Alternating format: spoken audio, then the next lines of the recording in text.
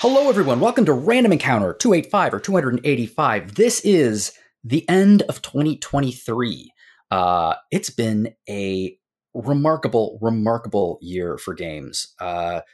Your mileage may vary elsewhere, but in the video game, like for games coming out, actually, even your mileage may vary even in the game industry. But for what we got to play this year, it was crazy good. It was so amazing. We actually did an episode of Retro Encounter on that very topic, which I think is coming out on Thursday. So pay attention for that. But in the meantime, we're doing the kind of the sister show of the looking back at 2023. And today we're going to be looking forward to 2024. We do this every single year. It's one of our favorite episodes because, I mean, we get to talk about what's coming up, what really excites us. And it kind of pairs with our most anticipated games of 2024 feature, which the entire site contributes to. Everyone comes in and they pick games and they write a little blurb about, why they're excited about this game. What is this game? It's 30 games this year, so it's a pretty big list, and we're going to be trying to get through all of it. And plus, here and there, we might mention a few games that are coming out that aren't on this list because they may or may not be RPGs or adventure games. Who knows? But today, joining me on the show is the features manager and just a genuinely great guy, Zach. Hello. I don't know about the last part, but I am the first part. Yep. And we have another great guy here, Josh. Hey. And the best guy, Hillary. Yeah. I'm a forward-thinking individual, and I'm excited to talk about our roster of games. How am I gonna top that one? Yeah. Anyway, I'm Mike. I'm here too. Mike, yeah, you're here. Yeah. No, Mike, you are. I'll tell you what Mike is. Mike is the guy. Mike is the guy because the amount of work that Mike has done this year for RPGFan is crazy. And we're actually going to be talking a little bit about that at the very end of the episode because there has been a big project that's gotten released for RPGFan that we're ridiculously excited about. But you want to know what? We're not really going to, talk about anything else or have a preamble or anything. We have too damn much to get through. So why don't we just dive straight in? So this is the 30 most anticipated games of 2024 for RPGs and adventure games and visual novels and things like that. And we're going to be starting it up with, I think it's in alphabetical order. Will it be in alphabetical order when it gets posted? I think so. Yeah. Yep. Yeah.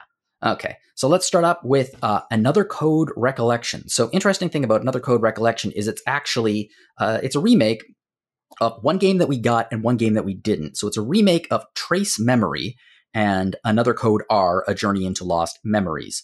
Now, these were DS games. We only got one of them. It was a fairly early DS game, I think, and it was a great adventure game.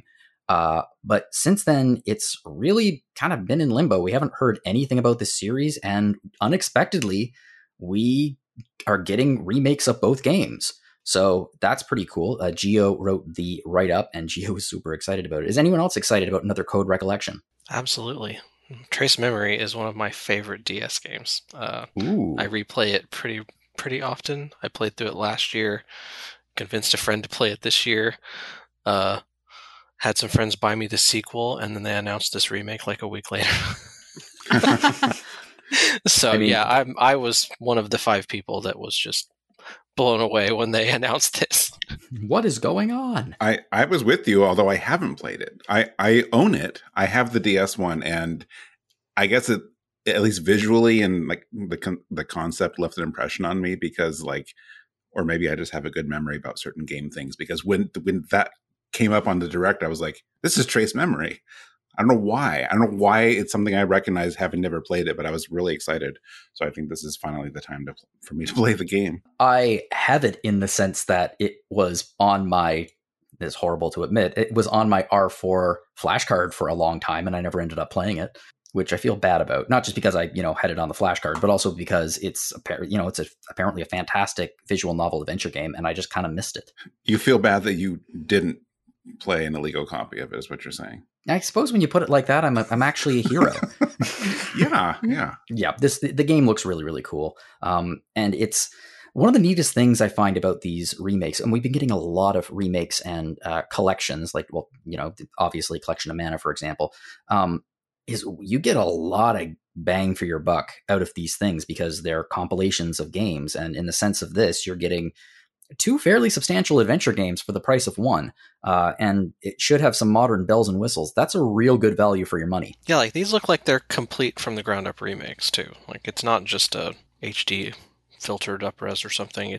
It's completely different game, different camera angles. The puzzles in the trailer by themselves look like the puzzles have changed. So it looks like they're just retelling the story. And I assume some of the puzzles that are, I'll use the word iconic for this niche game, but the iconic puzzles I suspect will still be there, but the rest of it looks very different.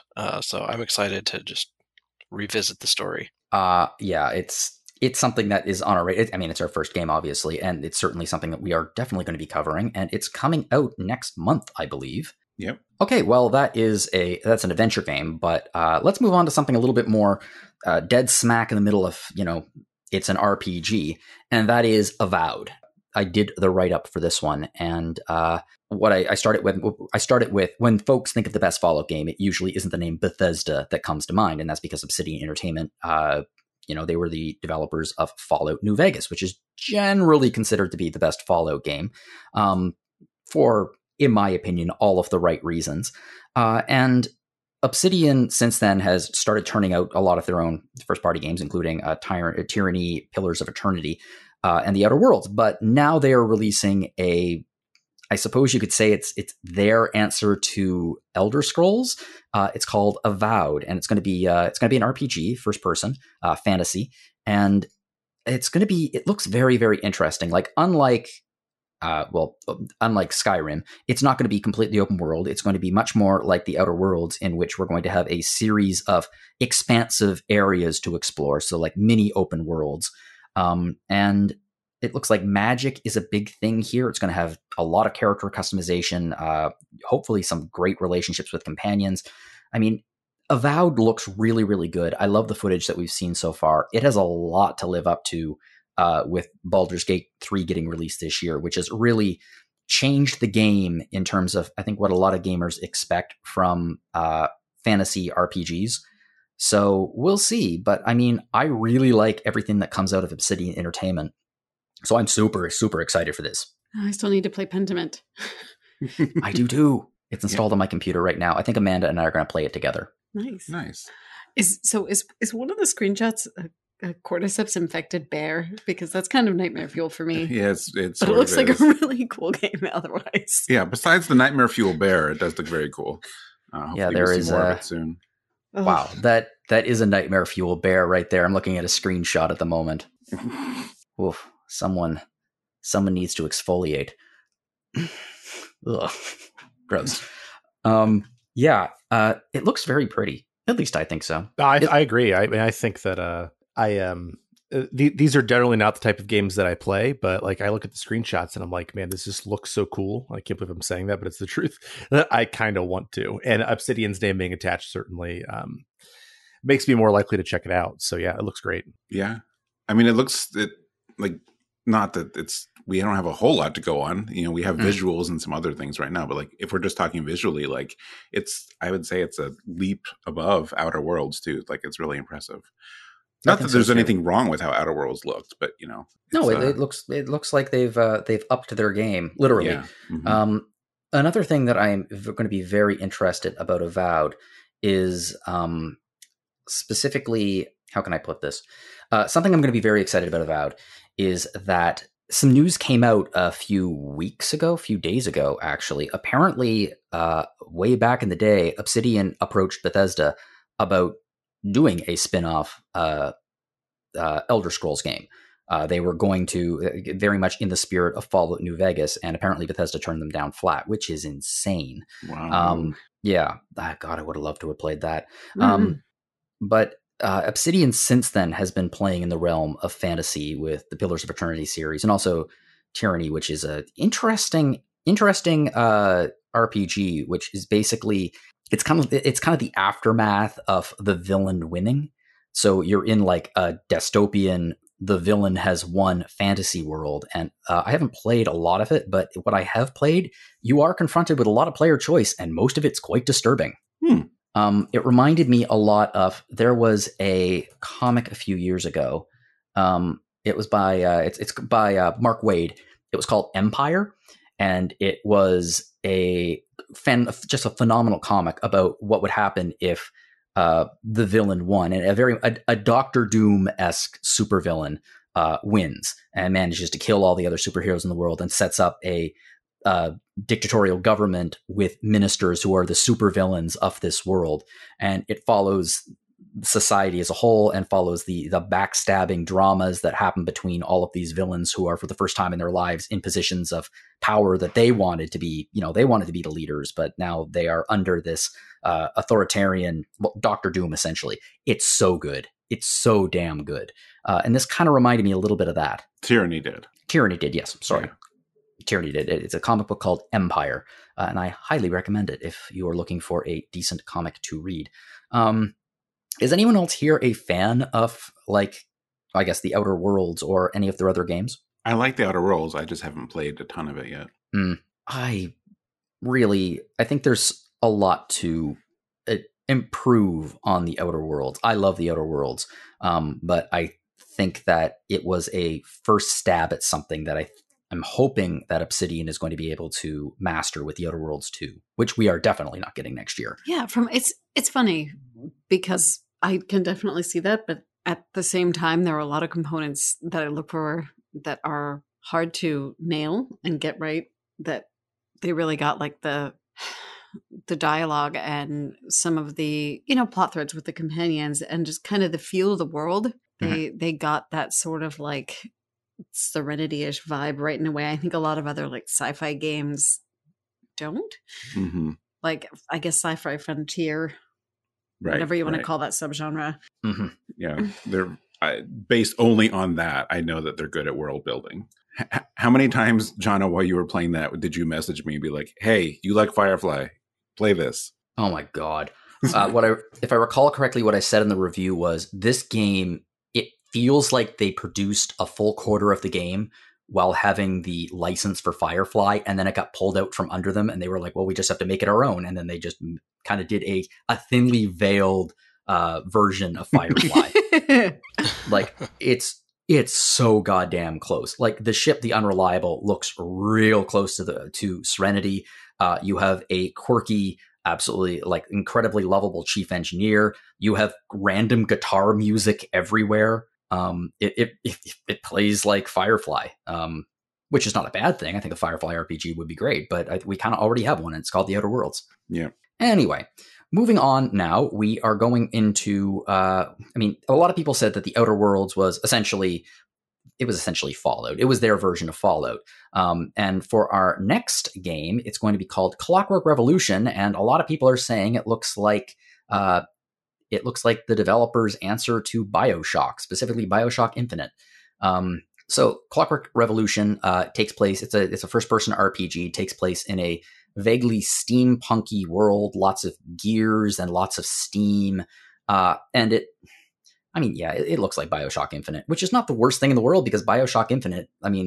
You can say a lot about BioShock Infinite, and many have, but one thing that has aged incredibly well is the overall design and art style of the game. The world created in that game is unbelievably gorgeous.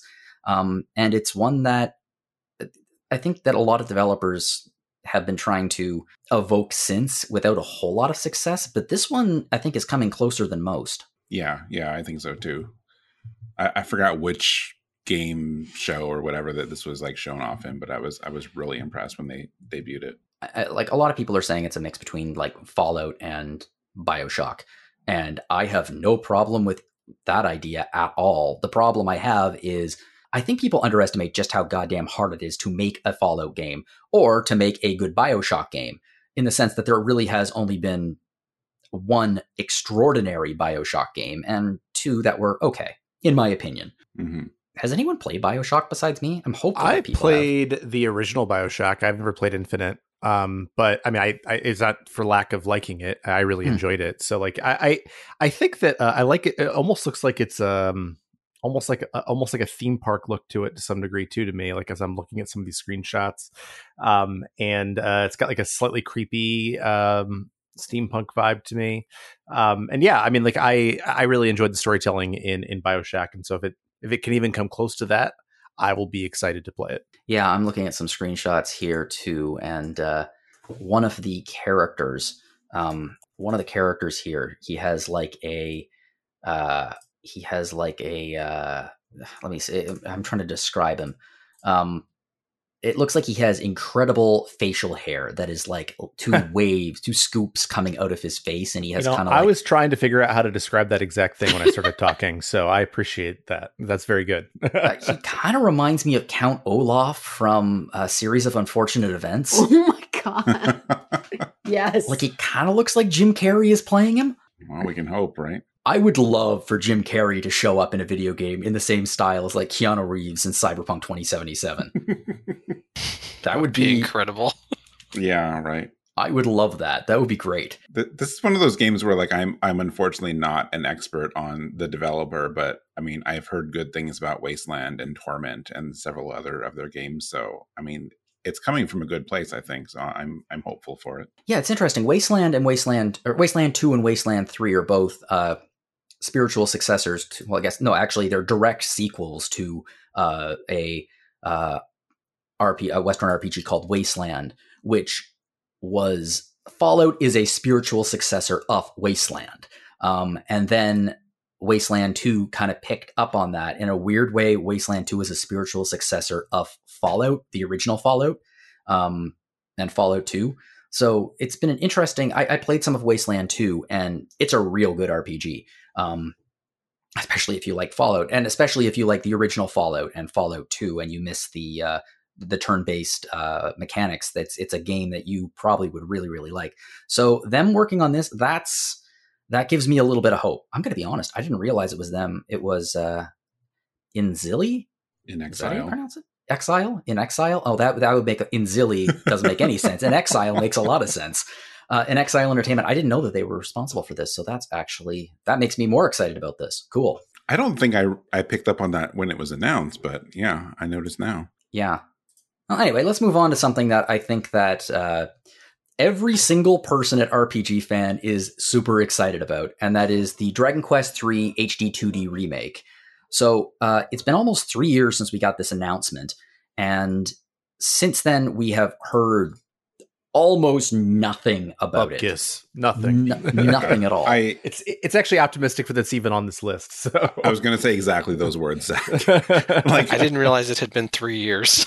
No, we're willing it to happen next year. We have no real indication that it's going to, but except that it's been 3 years. Like, I'm sure they're making progress. Wait, can we use our retro powers for this one? Oh yeah. Oh, I don't have those. We'd have to have Solosi here.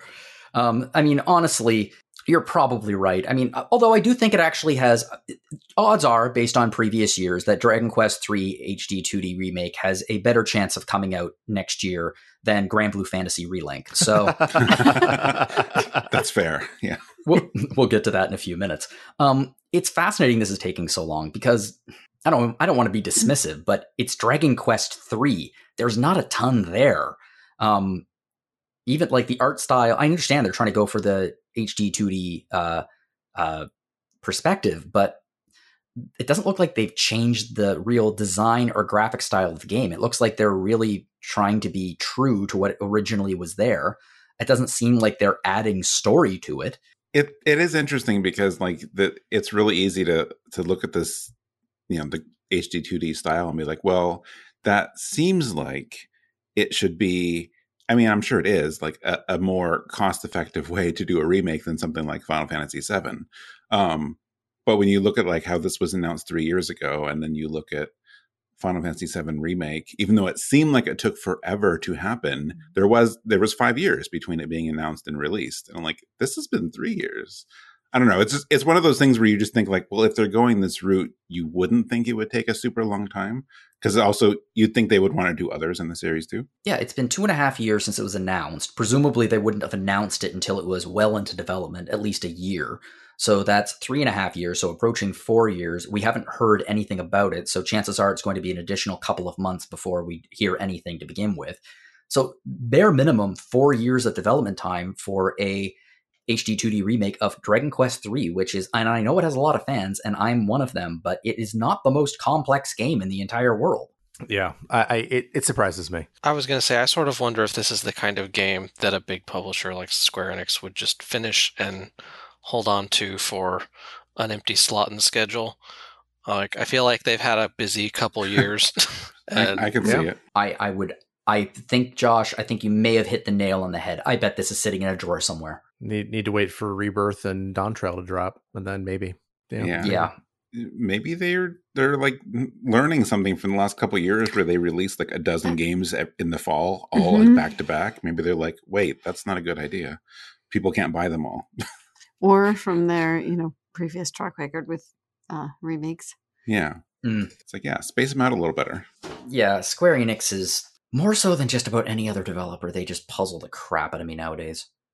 I don't know what they are anymore. I don't think they know what they are anymore. They have hits occasionally. I mean, Foam Stars is clearly going to be the sleeper hit of 2024. That was definitely the toughest cut from this list. Let's be honest. I'm furious that you cut it from the list, Zach. I cut it from the list. Don't blame Zach. Mr. Abusing his power coming in here and removing clearly the best game. It wouldn't be fair to the other 29 games to include Foam Stars. It was like a semi-collaborative effort, but like when I came back to it, Mike had already eliminated it. So, boo hiss, boo.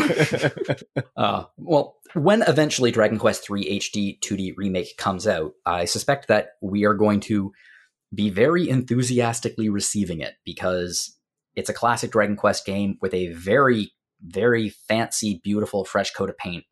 And I think that if it does well, hopefully that means 4, 5, and 6 as well. I would like that because I've never liked... Okay, I actually do believe that 4, 5, and 6 for the DS were some of the best remakes ever made, but I've never liked the camera rotating perspective in Dragon Quest games and in modern retro Dragon Quest games. I've never liked it. I don't know why. It just never really clicked with me. So I would love to see 4, 5, and 6 in this style with a fixed camera. I would drop my entire life for a version of 5 looks like this. I'm a little surprised I didn't go with 5 to begin with, to be honest. I mean, there's already been like a PS2, I think, version of it. So that maybe makes sense, but yeah. Yeah, 3 I don't think has been remade since the Game Boy Color. I mean, technically there's a mobile version that is available on the Switch, but don't play it. Yeah. It's going to be an interesting time when it comes out, and to see, hopefully it's worth the wait. I mean, it seems like they're doing a pretty straightforward, straight shot remake with no extra content, or if there is extra content, it'll be like bonus content. It doesn't seem like they're deviating from the game at all or expanding it in a la Final Fantasy 7. So, I mean, we'll see. They could. I mean, do we know? I'm assuming based on the screenshots. We don't know. You're right. And that would be the only reason I could possibly think why it would take this long, aside from it being in a drawer somewhere. Let's move on to another Dragon game now. One that was, I think, equally unexpected to the announcement of Dragon Quest III, although happened a lot sooner, and that is Dragon Dogma 2. So Dragon's Dogma came out in, 11 years ago. It came out 11 years ago, and since then we have gotten very, very little. And finally, Capcom announced it, and we're getting it pretty early next year, as a matter of fact. I did not play Dragon Dogma. I completely missed it because this is a generation of game. It's from a gaming generation that I just missed. But when it was announced, wow, people were excited. Yeah, I was surprised. I mean, maybe it's just, I don't recall the reception to the first game being that overly positive, but I feel like it's one of those games that maybe people have grown to like more over the years. Or maybe when they like kind of whatever Dark Arisen was, not a remake, but they kind of like added and upgraded and expanded the game. But so maybe it just got better later. But I just remember the original impression was like, fine. So it's interesting seeing so many people so excited about this. I'm happy about it. I'm glad they are. A lot of people compare the combat in Dragon's Dogma to Final Fantasy 16, and I actually think it has the same combat designer, if I'm not mistaken. So that makes me like more interested in playing it, but then I like read so much more about the jank of it. I'm like, maybe not yet. So yeah, I mean, I think it's awesome that they're taking a game that it seems like had a lot of potential, and they've tried to like put coats of paint on and coats of paint on, and maybe they're going to take this and make it into something great. So I think that the people who are excited about it, even people who like played it and were like, yeah, this has some potential, maybe they think that it can see that potential. Oh, woof. Kyle Miller gave it a 68 from us. See, I mean, that's what I remember back then. So That was my general impression too, is it seems like just in recent years, I hear more people saying, oh no, this game was really great, and maybe just wasn't appreciated when it came out. I have no memory at all of this game coming out at all, which could be an indication of just how, I don't know, it just didn't seem like a big RPG to me. But I guess that people are really excited about this sequel. And it looks good. I'm not going to lie. It looks real good. it does, yeah. That's kind of exciting. It's open world. It's going to be, it's an action RPG, so a lot of combat in that sense. Zach, you may get some scratch that Final Fantasy 16 itch. I'm down for that. Absolutely. Mm-hmm. Well, moving on now, we have Dungeons of Hinterberg. I got to be honest, I know next to nothing about this game. I've looked at screenshots of it. It seems to be Zelda inspired. It's obviously very, very pretty. I mean, Zelda inspires thoughts in me that we should ask Josh. I was waiting for it.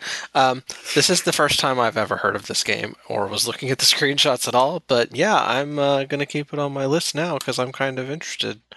It does. It looks like a little 3D Zelda-like game, and you don't actually get very many 3D Zelda-likes. It's so much easier to make a 2D Zelda-like. Right. And it's got some like kind of modern elements. Like, is that a gondola? And like the little town looks cute, but kind of like, actually, honestly, kind of like one of the ski towns in Colorado. Yep. I was going to say, the entire game looks like it takes place in the mountains. Yep. Yeah. Yeah, it may. Well, I guess it doesn't really take place in modern day based on the pictures. It's very modern fantasy, I'll call it. But yeah, it's very interesting, and like even having only known about it now for 5 minutes, I am pretty interested, and I'm gonna keep my eye on it. It uses cell shaded graphics it's difficult to call cell shaded graphics realistic, but in a way that's more realistic than Wind Waker anyway. Yeah, the proportions of the characters the proportions are correct. Yeah. But I like the idea of the cell shaded and like also some like comic book style, like print style shading. There's like halftones and lines, and it's a really, really interesting look. Yeah, and it looks cohesive. Yeah. And I think the Steam page says explore the Alps. Yeah, so takes place that gives me the idea. The Austrian Alps. Okay. Yep. Well, the Colorado ski towns want to be that, so. Little known fact, Austria is actually cell shaded. Oh, yep. Wow. Whenever you go that's the thing everyone says. I mean, it is a beautiful country. Let's be honest. If you've never been there, it's amazing. I have not. It's incredible. But honestly, if I go now and it's not cell shaded, I will be disappointed. I think it's the most beautiful place in the world, so you'll enjoy. Okay, moving on now. There is no way to describe the amount of anticipation and joy that comes from the first line of Zach's. Zach, you just take this one. Just go. Yeah. You did Chronicle 100 Heroes. I mean, like I have spoken so many times about this game that I actually feel like I am not the right person to take it, because like I don't have anything new to say about it. Like I've said it so many times. Like a Yuden Chronicle 100 Heroes, it's coming in April. It got delayed a couple of times. I when the Kickstarter was announced, it was actually relatively early in my time at RPGFan, but people still knew me well enough to know like just how excited I would be about this game, and everything I've seen about it looks incredible. They just released like a gameplay like overview trailer a couple of days ago, and like they've included war battles just like they did in Suikoden. The combat looks like it's doing some really interesting things with like hiding behind things. So like the area itself is going to be something you have to play around with, but also like those dual techs type of ideas are still there. And it's everything I have seen about it. Every time I see a new preview, every time I see something new, I'm actually afraid that my hype level is too high for Yuden Chronicle and that I'm going to be disappointed because there's no way it can match that hype level. It's just like actually impossible. But I am insanely excited for this game, and yeah, that's what I have to say about it. I mean, it sounds a little bit like you're just hedging your bets to prevent crushing disappointment. I got to be honest. I think it looks fantastic. Oh, it does. It really looks so does. good. Yeah. Every It's looked single fantastic thing since I the see, first trailer. yeah, agreed. And it just like keeps building from there. Like there's nothing about it where I'm like, I feel like I don't like the art style, or like you could do this better. Like, no, that looks great. That looks great. That looks great. And yeah, I don't think I can take a week off of work, but I will. It looks like we're getting a sequel to Suikoden 2. That's Right. what it looks like. Mm-hmm. It's really impressive that it has looked impressive from day one, because like it's pretty easy to like compare this to like the campaign and everything about Bloodstained. It's another Konami property and another former Konami creator, and I mean I really like Bloodstained. I do too. Looking back at the Kickstarter, it was more like like conceptually this sounds good, and because I don't remember if they showed much game, or if they did, it was very early and it looked all right. And by the end, the final game looked way better than what it used to. But like the fact that this game looks as promising and as impressive from day one, like I can't even, after how many years now, like it's just going to be, I think, Yeah, that great. sort of justifies some hype levels. Yeah, I think so too. I mean, that original campaign video, I still remember watching. Yeah. When they're going around like recruiting everyone. I'm like, that was so much fun. Like, that's so cute. The idea that they all get to work together again is just really, really cool. It's, I don't know, the entire idea behind crowdfunding for video games and things, it really does have a let's get the gang back together.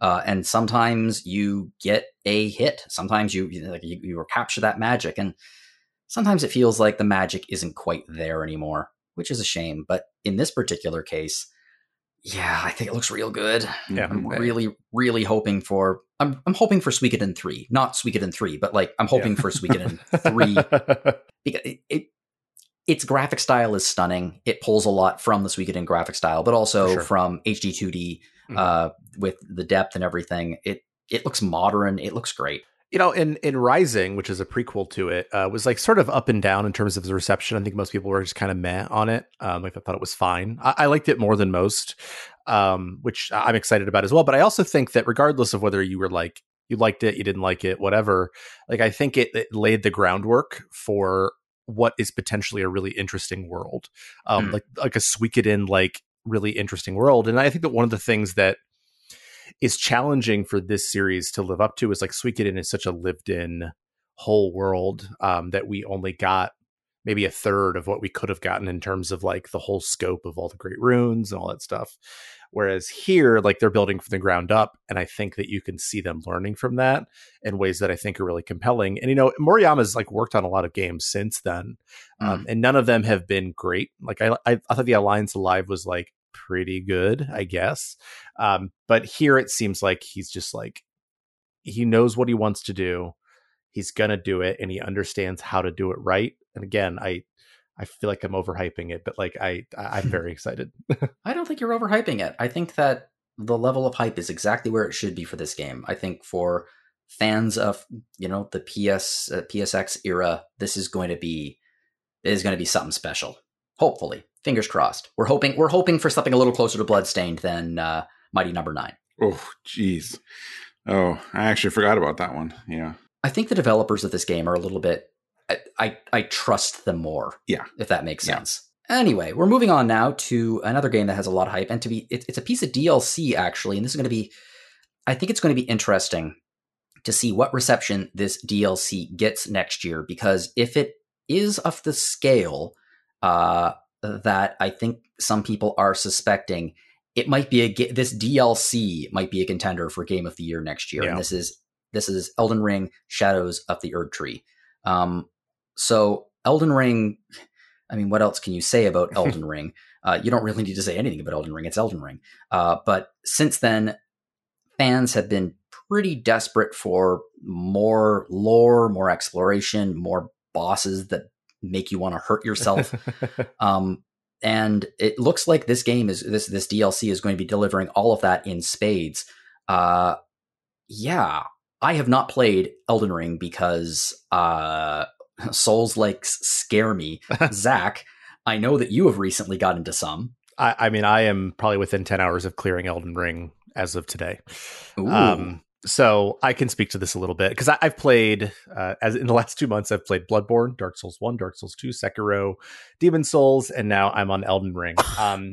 Yeah, it's not Wow, healthy. you are at literally all. a glutton for punishment. Yeah, it's not good.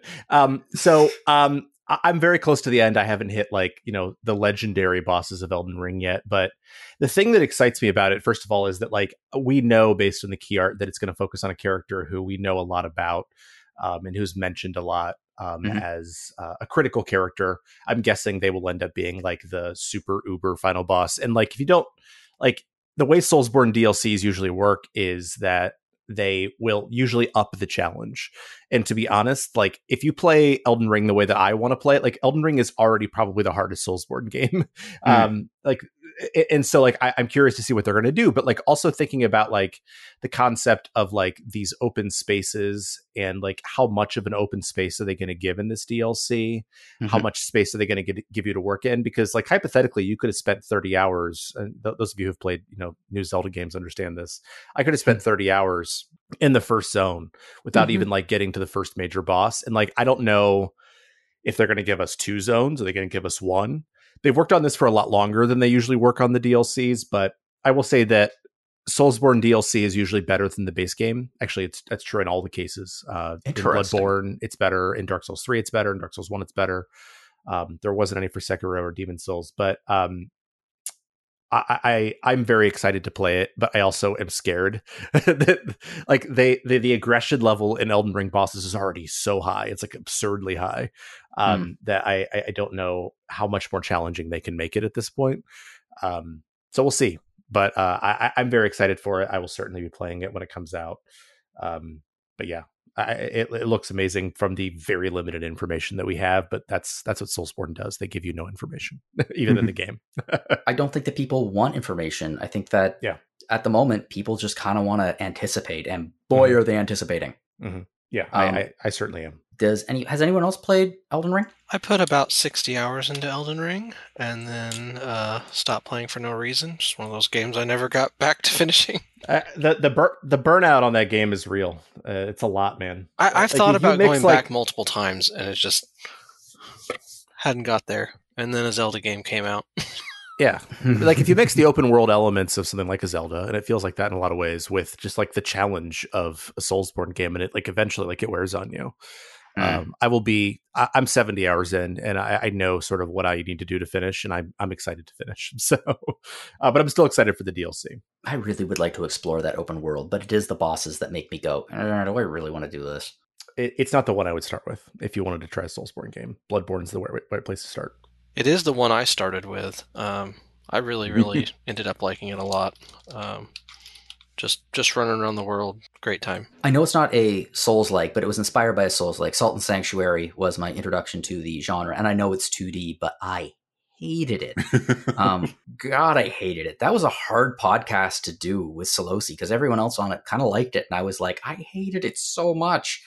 So I've always been reluctant to try a Souls-like just in case I try one, and I'm like, nope. But I am very excited to see the reception that it gets as a fan of the industry and observing things like this. It has given me tremendous pleasure to watch just how many people adore Elden Ring and how it lived up to the hype in a way that a lot of games don't. So I really, really hope that the DLC does too. Yeah, you've got to have some appreciation for that. Oh yeah. That was one I think they announced way too early. Yes. It was just oh, it's coming one day, and then it suddenly just released. But yeah, I'm glad too, because not knowing anything about that game for years was like, boy, that's that better be good, and it was. It's interesting. There's got to be. I'd be very curious to get a bird's eye view into the logic of game announcements and just how far ahead you should announce them and what it gets you. Versus there's a certain point where, you want to build anticipation for something, but there comes a certain point where that anticipation is replaced by this is never coming out. And I think you want to try to avoid that while maximizing the anticipation. And I think that some people miss the mark. Right. And there's obviously probably not a specific formula, but there's so much variation. Yeah. That it's, Well, let's move on now to a game that, to be honest, I will be surprised if it comes out in 2024. I think this is going to be one of those aspirational games in this list. And that is Fable 2024. So this is the first new entry in the Fable series in a long, long time. Looks like it's going to be a bit of a reboot rather than maybe the next entry. Fable is a game that I missed. I have never played a Fable game. However, I do know that it is beloved by a good many people, and it's very, how can I put this? The series is very witty. It relies on a lot of wit to carry it forward. So it looks like, based on the trailer, that this game may have captured that wit. It'll be interesting to see how if they manage to capture the magic of the gameplay. Yeah, I'm cautiously optimistic about this one. Mm-hmm. Like I bought an Xbox 360 to play Fable 2. Probably the only time I ever bought hardware specifically to play one game that wasn't Zelda. But I absolutely adore the way the combat, where you can just rapidly go from sword to gun to magic, just in one scenario. Absolutely love it. I was playing Fable 2 again earlier this year, and I think it aged incredibly well. I would be surprised if the new Fable game plays like the old ones. It might end up feeling gameplay yet. Yeah, we haven't really seen gameplay. I would be surprised if it feels at all like a now 20-year-old game. So I'm cautiously optimistic. I just got to see some more. I'm a little worried it's going to be a little bit too Elder Scrolls for me. I'm not really an Elder Scrolls person. But we'll see. I'm glad the series is alive again, at least. Mm-hmm. Has anyone else played Fables and is excited for this? I have not. Yeah. It's actually, it's kind of interesting. I know we're just going through this list alphabetically, but it is another thing that kind of falls into what we just talked about, where, this was announced in, I think, 2020.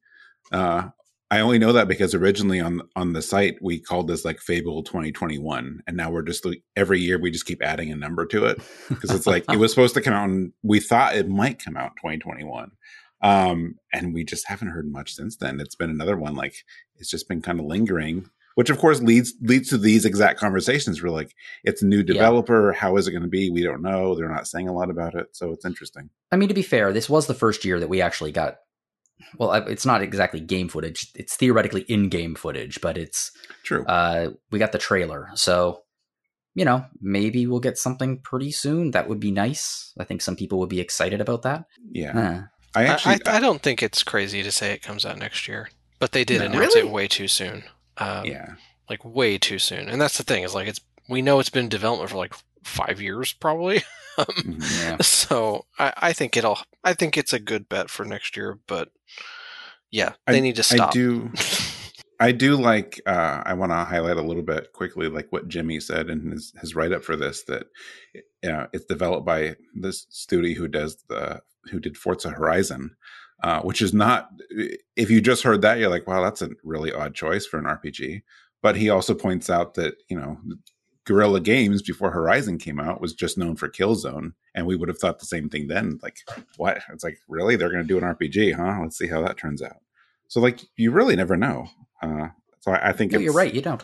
I'm really interested in seeing how that turns out. Well, let's move on now to, I guess, technically a sequel to a Nintendo 3DS game called Fantasy Life. So this is, here's an interesting question. How do you pronounce this? Is it Fantasy Life I, the girl who steals time? Fantasy Life lowercase Roman numeral 1, the girl who steals time? I'm going to say I. It's Fantasy Life Internet. No, I don't know. I don't know what the I is for. Wouldn't that be I Fantasy Life? Oh, yeah. I mean, if they want to evoke that time period, that's how they should do it. They should put an I in front of it. Mm-hmm. So this is technically a sequel to Fantasy Life for the Nintendo 3DS, which is a life sim RPG style game, and one that I know nothing about, literally nothing.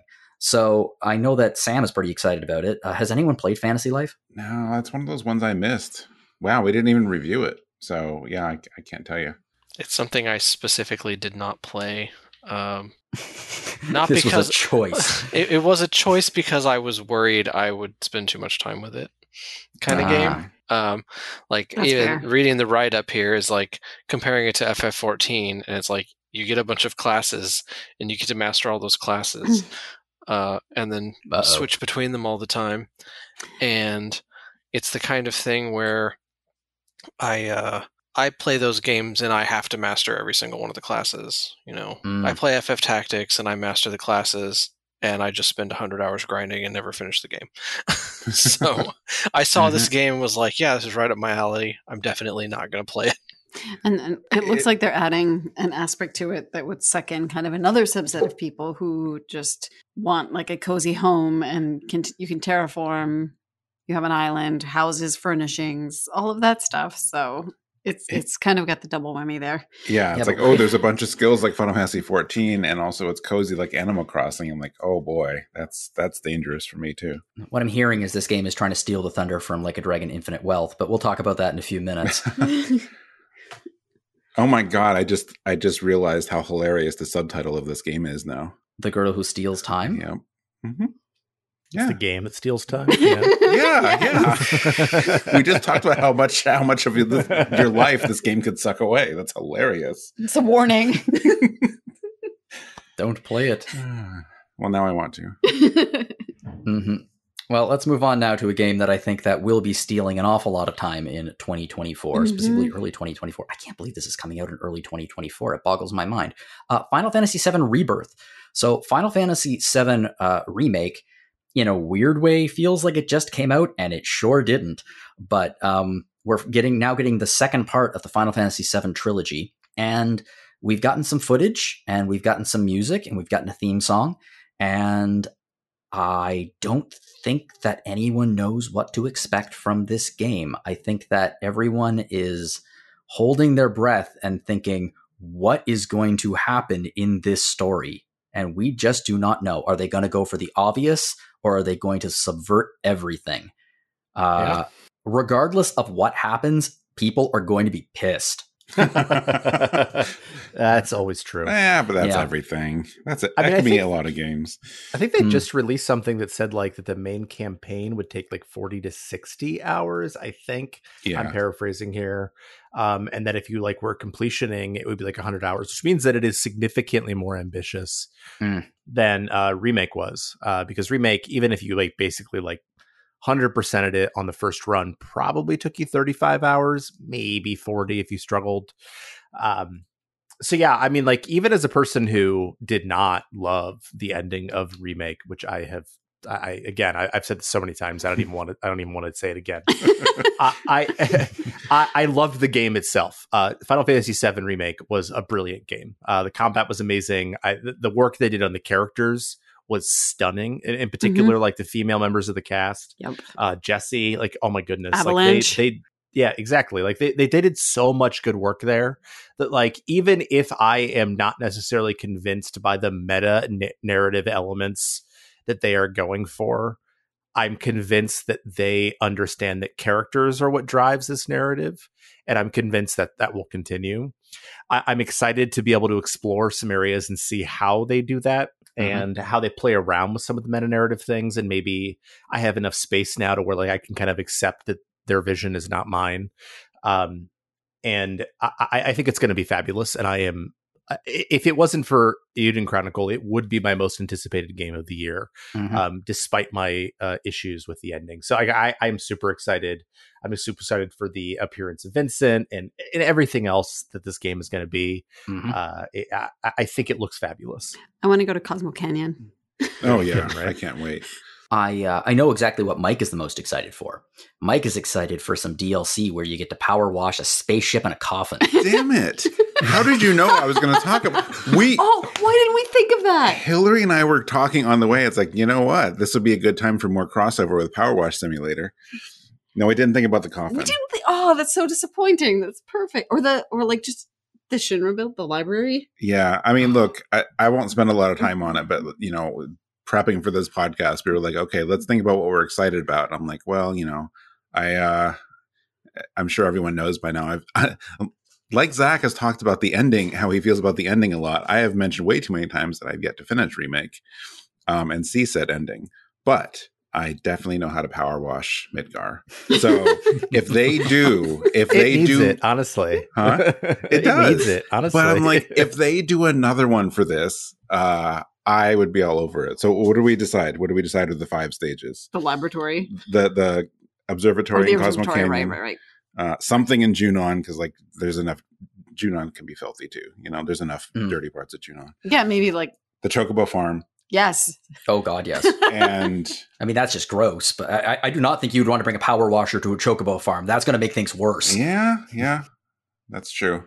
And then I don't know whatever the 5th one is. Whether that's a coffin. Let's go with the but the whole room though. The whole coffin the whole room. Yeah. What's terrible? Like genuinely terrible. I feel bad about it. I'm trying to figure out what my holiday game is going to be, and I'm like, on the one hand, I really, really, really want to play Alan Wake 2. And on the other hand, I kind of want to say fuck it and just download Power Wash Simulator. Do it. It's probably on sale. It could not, those 2 games could not possibly be any more different. I know. But only one of them has Back to the Future DLC, Jono. Sam Lake's a madman. Who knows what he's going to put in the DLC for Alan Wake 2. Oh, we forgot the 5th one. I came up with what the 5th one is. The 5th one is the altar in the city at the end. And who gives you?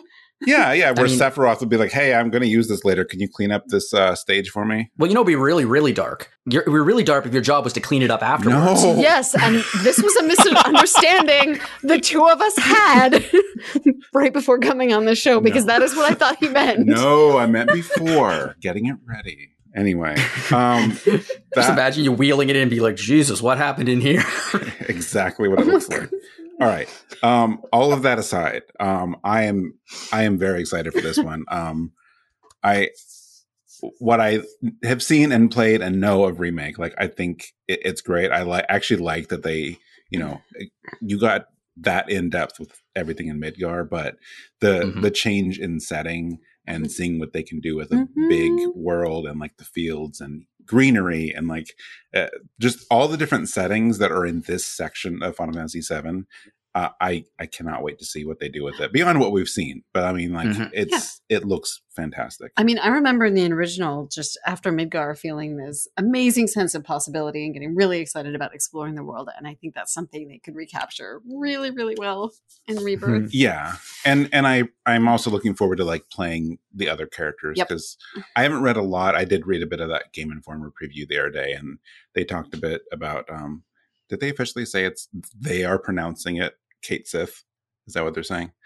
That's the way I always pronounced it. Did you read how he plays? Like how like sometimes the he can be separated from the Moogle and there's different moves and it's I don't know. I'm not going to paraphrase. I heard that he could be separated from the Moogle and share details wrong, but I'm really interested to see how that plays. It sounds interesting. Well, it's not the only Final Fantasy game we're reading next year. We are getting some more Final Fantasy 14, Dawn Trail, and Mike, I try to avoid talking about Final Fantasy 14 because this is a game that I know that if I ever played, I'd be in so much trouble, and I just don't want to put myself in that position. So why don't you take this one? I mean, Zach can too. I think we're both going to be talking about this one because I'm happy to supplement whatever you say. Well, you did the write-up, so I'm giving it to you. I did do the write-up. Yeah, I don't want to like duplicate my write-up too much, but one of the things that really gets me about this one is that Endwalker really got to me. I mean, that to wrap up a story that they've been telling for like 9 years at the time is a monumental thing. I mean, there's no way they should have wrapped it up as well as they did, and like even like small plot threads from like years and years past, like they touched on, and like they did so well at doing that. And I'm impressed. I like that they said, okay, we are actually done with this story now. Because like it's been interesting following that story all this time, but like to say this is done and we're actually starting something new is actually just a concept I'm not used to yet in 14, because everything always continued off. And now it's like, no, we're going to a whole new area. We're starting a new story. I'm really excited about it. Because as much as I liked it, I'm like, I want to see what they do now. Like, I have no idea where they're going with it. It looks great. Actually, we're going to learn more. Oh, geez. When is that live letter? Is that like tomorrow? Is Or there a not live live letter, letter tomorrow? the fan fest. I don't know when the Japanese Fan Fest is. We'll find out what the caster job is, though. Yeah. Whatever. Oh, man. I actually don't know. That's embarrassing, but I have no idea. I might It be would make wrong. sense. I looked up FanFest dates the other day and I was like, wow, okay, no, it's January 6th. But it's still sooner than I thought. I had in my head that it was like that's very soon. January, late January, February, but it's like, oh no, it's a few weeks from now. It's been, what is this, the 10th anniversary? Yeah, right now it is. For A Realm Reborn, at least. Yeah. Nice. Mhm. Very nice. Yeah, Seems like lots of people are celebrating anniversaries this month. Yeah, I mean, I Dawn Trail is, I'll admit, I'm not as excited for it as I was for Endwalker for the reasons that Mike has already described. Like, I was like, oh, I want to see like this story that at the time, like I hadn't actually spent that much time with it come to an end. And like Endwalker is just like, it's just like top tier. It's so good. And it's interesting because, the patches, leading up, because they really finished it like 6.0. So they've been releasing new content over the last year and a half, and it has not been exactly what I expected. It sort of told its own story as well. And I thought it was pretty good, but like not great compared to what Endwalker was, which was just like phenomenal. And so like it makes me a little trepidatious about where they're going to go with it. But like I think that it's going to be cool because they're obviously taking a very different tone here. Like even in the lighter moments of Final Fantasy 14, it's still pretty dark. Whereas this, like they keep like kind of framing it as like a summer vacation. And while that doesn't necessarily sound like, I don't know, like my thing in a video game, like I'm excited to see what they do with these characters who we've known for so long in this very different setting. And Viper, the new melee class, looks really cool, though they say that it's like technically difficult, which means I absolutely will not be playing it because like, no, thank you, monk player over there, Hillary. So yeah, I'm very excited about it, but I'm less excited than I was for Endwalker, and there are other games I'm actually more excited for, even though Final Fantasy 14 is probably my favorite game. So yeah. I enjoyed my moment seeing the Scions and the Warrior of Light in a lighter moment on a vacation, eating tacos. I'm like, what is this? What is this thing? I don't know. I want some happiness for them, but I completely get what you're saying. There was a big investment with Endwalker. I mean, that you can't replicate. No, but I'm curious when the rug gets pulled out from under you too, because they're like, it's a summer vacation anyway. Here's this weird, creepy lab and this giant robot, and this giant robot called the Eliminator. I'm like, okay, hang on. Like the level 95 quest is going to totally change things. I get it, but yeah, yeah. Okay, well, I mean, I know that many people on this podcast are fans of Final Fantasy 14, and at least one person is a massive fan of Souls likes, and it seems like Flintlock: The Siege of Dawn is following in the footsteps of, I guess, Lies of P as a second generation Souls like that is taking many of the some of the DNA of Souls and is adding in other aspects and trying something a little bit different. It looks pretty good. Doesn't look like something that's particularly catching my eye in terms of my taste, but it does look pretty great. Yeah, I mean, like the look of it is great, but I am just so wary of people who, because gosh, Souls-like is like, I'm not even sure what it even means anymore. I'm wary of it. Like I'm curious about Lies of P, but like I read about it, I'm like, well, they just made it like even harder. Like that's not the point, really. It really isn't. So like it looks cool, but like until I hear more, I don't really have much of an opinion about it. As I understand it, and this is coming from someone who greatly disliked Salt and Sanctuary, the thing about Souls like is they're always hard, but they're very rarely unfair. When you screw up, it's you that screws up. The game doesn't screw you. That's the phrase people use. There are times that I think it's cheap. I don't want to talk about Blighttown right now, but yeah. Oh God, that place. But yeah, I mean that's the idea. But like I don't know. I guess maybe I've heard the phrase for so long, even before I played a Soulsborne game, and now I'm like, well, I think you guys all kind of missed the point. That's one of the things that came up in our Lies of P review, from what I remember from proofing it, was that it hit the mark in a lot of ways, but one of the ways it didn't was that sort of difficulty curve, justified kind of difficulty. So Hopefully, if that's what they're going for with this, they'll get it right. Yeah, if you're going to make a game that hard, balance becomes absolutely paramount. And if you miss the balance even a little bit, it's not, people are just going to be angry. They're not going to enjoy it. Right. Yeah. I mean, I don't know a lot. You know, I know that this developer did Ashen, which I feel like Ashen was like in development for a very long time. And I kind of missed what the reception actually was when the game came out. I played it briefly at E3 2019 and I did not enjoy it. So that's what I remember. Okay. Well, hopefully it's better, a little better than that at least. I don't know. I mean, I like the look of it. I at least have to, I give them credit for not having oh God, I don't want to say not having a typical protagonist because it's a woman of color, but also you don't see that a lot in these games. So, you know, props to that. And I like the, you know, melee and range weapon look. And I don't know, visually and the gameplay, it looks interesting. Just, as long as it can differentiate itself and like really be its own thing, I think they could have something with it. Okay. Let's move on now to, I just gotta, nothing at RPG is inherently funnier to me than year after year making Des write the blurb for Grand Blue Fantasy Relink. My favorite part is that I was actually the first one who wrote it up years ago. And that was a long time ago. It was like 2018. Oh, yeah.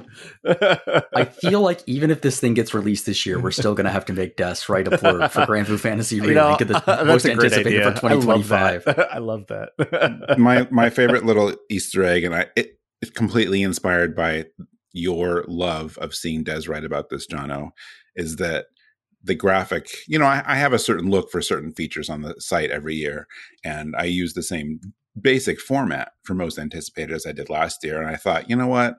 I'm going to keep Grand Blue Fantasy in here, and it's going to be actually the same artwork in the same position as it was last year. Just as a nod to you. Oh, God. Well, apparently this damn thing is getting released on February 1st, 2024.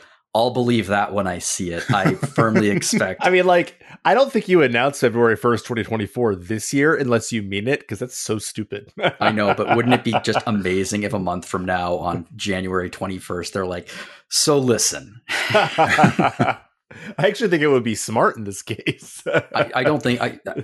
If this game isn't done by now, it's not going to be done. I honestly don't know what would be better for them. It's like February 1st means they're going to get it out there before Final Fantasy 7, but also very close to 7. So it's like, I don't know. There were so many like press releases and stuff we got over the fall of people that are like, we don't want our RPG to release in August because of Baldur's Gate. So we're just pushing it out like 4 months because we'll never sell any of these. So like, putting this so close to Final Fantasy 7 is a very odd move. So and the Persona 3 remake. yeah, that too. Yep. So I don't know. I think I feel like the series has enough fans that it would still do fine, but it's still just really packed at the beginning of the year. I mean, I think it would do well in Japan at least because the mobile game is so huge over there. But here in the West, like I'm just not convinced that it's going to get any sort of numbers if it releases in February. I think the only people who are really anticipating this game coming out is Des. But no, I mean, that's not fair. I genuinely am as well. Like, it looks really cool. Yeah, it looks great. I'm sad that Platinum's not working on it anymore, which that happened years ago now, that Platinum left the development team. But I still think it looks fantastic. And I know the pedigree behind Grand Blue is really strong. And if I don't even play near mobile games, so I'm not playing a mobile game, but We'll make Sam play it. Yeah, exactly. But I am still genuinely excited to play it. I just know that if it comes out that day, it won't be for a while. I mean, who knows? This thing might get released. It might have ringing reviews. It might be the biggest surprise hit of 2024. We just don't know at this point. But I'll tell you something that is going to rack up an awful lot of hours from an awful lot of gamers, even though I would be stunned if it gets a full release in 2024. And that is Hades 2. Oh, yeah. Yeah, that's my reaction too. Hades 2 is going to be a test of my resolve not to play early access. Because I used to play early access games. In fact, the review I have of Rogue Legacy 2 on the site is from the early access first release of that. And I had a good time in it. And then I played the final version of it and it was like so much better. But at the same time, I'm like, God, it's Hades though, and I loved Hades, and I really want to play Hades 2, and I want to spend time in this world again, and with this, it has so much fun. But at the same time, I don't want to get. I want to get the final experience. I want to get the intended final experience. But holy crap, it looks great. Yeah, and I mean that's especially interesting because isn't it the first direct sequel for Yep. Supergiant? Yeah. Mhm. Yep. Yeah, It is. so that's interesting in itself. Yeah. I mean, it's pretty an obvious statement to be like, Hades is like their biggest game yet in terms of success and like, but yeah, I mean, I really wasn't expecting them to do a sequel because they never have before. I mean, like Hades was an insane achievement. Like it's the only Supergiant game that I've played to completion. I just recently was actually hanging out with Mike and Hillary when I did this, started playing Bastion. Yay. But it's just like so good. Like it's so dense with content and with quality and with different ways of approaching it. Like I got my 10 clears, then I was like, okay, I'm done. But I loved every moment of getting to those 10 clears. And it's the only roguelike I've ever played, and I will be playing this day one because it's just like the level of quality they brought to it was so absurd that I can't even imagine what they'll do with a second shot at it. I think I'm ready for this one because I was just complaining yesterday about how Saturn/Kronos gets a planet. This is true. I've always been a little bit mad about that. Yeah. So I guess I'm ready to, face off against him. How dare he? How dare you get a planet in our solar system when who did you say? Athena didn't get one. Yeah. Mm-hmm. Actually, you're right. That would be a better name for that planet. I guess it might be. It might also be Minerva, but yes. Yeah, I guess Athena would be the better name. The Greek gods' names are always better, at least in my opinion. I'm curious. Has anyone seen the No Clip documentary about the making of Hades? Oh, I didn't know they had one. I want to see it. Now I want to. I'll send you the link after. Yeah, No Clip did a 1, 2, 3, 4, 5, 6, a 6-part documentary series. Each episode is about 30 to 40 minutes each. I don't think I love game development documentary series, especially when they're like in the room as it's being developed. Yes. It's so interesting. But one of the last parts of it is because they were getting ready for a release, and then obviously COVID hit. So like the 5th episode is just entirely how the quarantine affected Hades' development going into the full release of the game, which apparently was real chaotic. I bet. Yikes. But I'm going to watch this at some point. I'm saving it. It seems like a really good cottage movie watch to me. Mm-hmm. Yeah, that sounds good. Does it have Elijah Wood bringing Rice Krispie treats in though? Bring that up. I always have to. I'm not going to lie. The number one reason why I want to play Psychonauts 2 is so I can watch that documentary. So I can watch the sequel. Yeah, Hades 2 is... there are a lot of games on this list, and a lot of games, period, where I'm nervous or I'm thinking, oh, I hope it's good, or maybe it'll be really, really good. Maybe it'll be a surprise, or maybe it'll be bad. Hades 2 is a game that I am not even remotely nervous about whatsoever. I have full faith that this game is going to kick ass. It's just going to, because it's from Supergiant. Is 4 for 4. So yeah. It's like, Supergiant doesn't fail. No. Like how in the hell how does this company have this good an average? It's crazy. Mm-hmm. Yeah, they don't miss. It's great. So I am not worried about this at all. I am going to hold off until the full version is released. I would say probably 2025 if we're going to be completely honest. I mean, the first one was in early access for at least a year, right? Yeah, though it would be pretty cool if it came out holiday 2024. That would be a holiday game to remember. Mm-hmm. Anyway, moving on to a more traditional RPG would be, actually very traditional in terms of what it's doing. Another Trails game, The Legend of Heroes: Trails Through Daybreak. So it's the 11th title in the Trails series, and it's been out for a little while. Like most Legend of Hero games, it takes us a little while to get the damn things. I really, really should start this series. No, you shouldn't. It's too long. Okay, yeah, it's too long, but then I look at the title that comes after this one in the list, and I'm like, well, if I said that was an excuse, I'd be a hypocrite. I actually think that Like a Dragon is actually shorter overall than Trails. Yeah.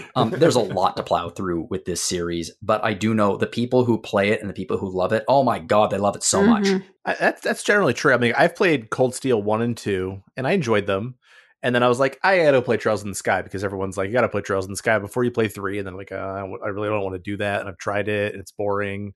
And Alana has played all but one of them. And she didn't love the most recent one, but I am certain that she will still hop on this new one immediately when it comes out. Mhm. So I know that even people who like are sort of like, Trails of Cold Steel 4 was bad, which I think is the general opinion. And Reverie was like pretty good. Like they're still going to continue because like it has such a hold on people. But I actually feel like it's getting to the point with this series, like that if you haven't started it yet, like you're just screwed. Like it's just absurd. Like how much you need. And like I was able to play Trails of Cold Steel 1 and 2 without a whole lot of context. I was fine. But like I started Trails of Cold Steel 3 and I was like, oh, like who are all these people? I think I'm supposed to know who these people are. And like, oh, it's from the last 5 games you didn't play. Like, okay, I'm done. No, thank you. Like it's a commitment. I'm not sure that the commitment is 100% worth it. It is like super like anime cliche in my opinion. So like I am not actually excited about this game, but I'm excited that other people are. Yeah, I mean, I'm glad that they're like after the Crossbell games in this one, like they're more or less. Well, we're not totally caught up. I mean, the sequel to this game is going to be out way before we get the first one, but we're more caught up in the West than we have been in the last 3 or 4 years. So I think that's good for the people that enjoy it, and I'm not one of the people who doesn't enjoy it because I just like I can't bring myself to get into it because I know what people say, but it like Zach said, like you're expected to have this kind of knowledge, and I'm like that's a lot. Like I love the idea of it. I love the idea of the games coming together. Like, I know Scott has talked about some of them. It's like compared them to like, Avengers Endgame. And I'm like, that's great. Like, I'm sure that's incredibly satisfying seeing like all these characters come together from like past games and how everything's connected. Different like branches of the series. But we're also talking, if you make that comparison though, you're talking about movies. You're talking about a bunch of experiences that are 2 hours a piece, not a bunch of experiences that are 100 hours a piece. Yeah. It's Yeah, like, you can watch all of up to Endgame in like a weekend if you really want to. Right. Yes. Yeah, you can watch every MCU movie. And I don't mean to be a hater, but like this isn't working on that level. Like I'm not even a huge MCU fan, but like Yeah, I remember MCU you were movies, slamming the MCU in the 2023 look back episode. right? Yeah, and I stand by that. But like this still isn't of that quality. Like I don't think it's worth the time investment. So that's my not plug for this series. Even though I liked it well enough. Like it was fine. But like the end of Trails Cold Steel 2 is actually offensive and stupid. Anyway, that's my take. I think I don't know. I mean, I guess, like I said, they're obviously made for the fans of the series, and that's good. But it's also kind of weird that they're not making a whole lot of I don't know, like start a new series at some point. I don't know. I think it's just more and more it's become like a growing thing. It's like no one can really get into these because there's not really a lot of good starting points. So I'm like, there's not a jumping on point. Yeah, like have this keep going. Like ease works a little better because they're not really connected, or there's some common threads, but like each game is its own story. There's a reason why in comic books there are every couple of years there's another issue number 1 for a long running series. Yep. There's the sales potential of like it's a first issue, but also it's to give people a jumping on point to get into this world. And it seems like this sort of lacks that. Yeah. My takeaway is that everyone should play one Falcom series or the other. I'll just stick with the other one. I guess that means I'm Team Ease. Yeah. Well, let's move on I'm just going to be a massive hypocrite here and be like, okay, everyone should play Yakuza. You can totally play like a Dragon 7 with no context. Well, see, there you go. See, that was you can. That's their issue number 1. Yeah. And then, of course, they fucked it up royally with the man who erased his name, but we'll get into that. So we're talking about Like a Dragon Infinite Wealth. So this is the latest mainline entry in the Yakuza / Like a Dragon series. I know the rebranding, but it's real difficult to talk about Like a Dragon without talking about Yakuza because, like 7 of the games are called Yakuza. It's the 8th mainline entry, and it's going to be continuing the turn-based combat from Yakuza Like a Dragon, which was the soft reboot of the series that featured some characters in cameo roles from the old series, but primarily focused on a new set of characters and a new generation, essentially.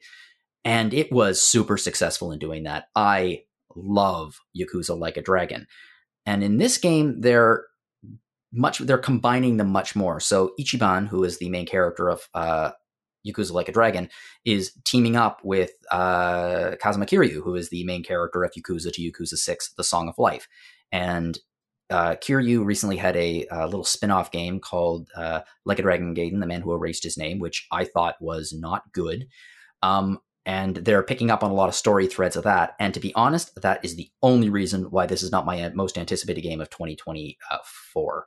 Because otherwise, I am so over the moon excited about this game. It's set in Hawaii, so we're getting a brand new world space. It looks like there's going to be the same over-the-top melodrama. The business mini game in this is you're given an island resort and you have to develop it. It looks so cool. It looks so good. It looks so good. And I am very excited for this. The demo for it, after playing The Man Who Erased His Name, I was just like, oh crap. No, this is a series I love so much. And I think, and mind you, I was on the low end of the opinions about Man Who Erased His Name. I thought the storyline was astoundingly bad.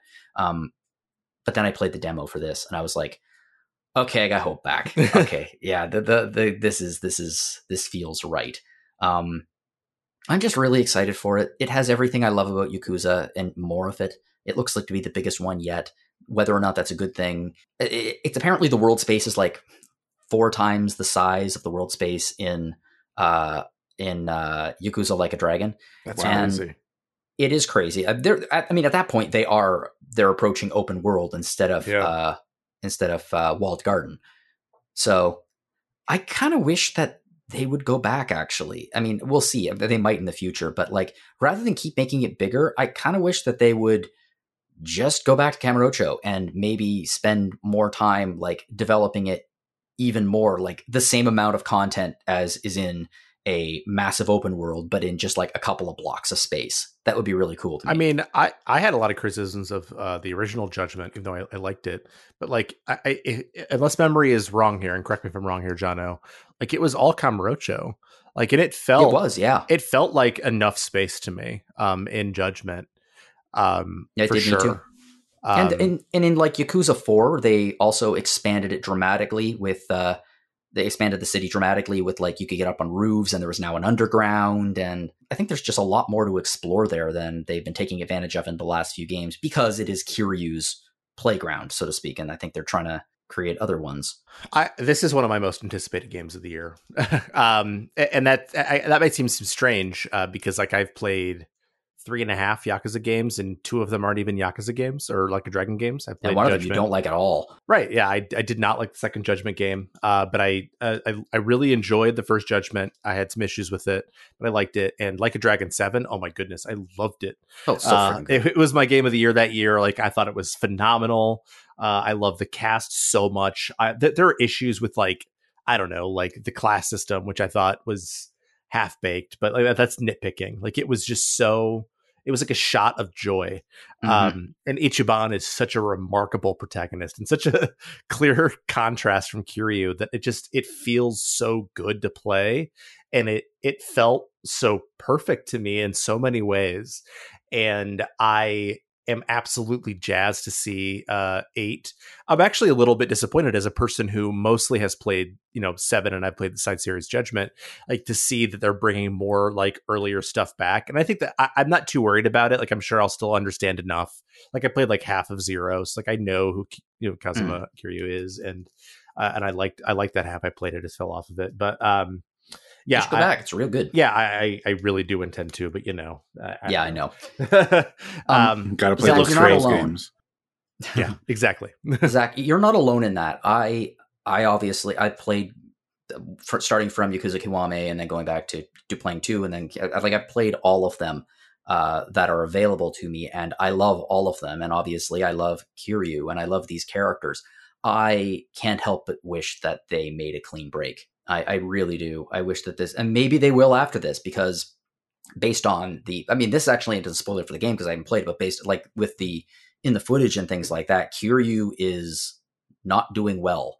Kiryu is sick, and they might be bringing his story to a conclusion. I don't know.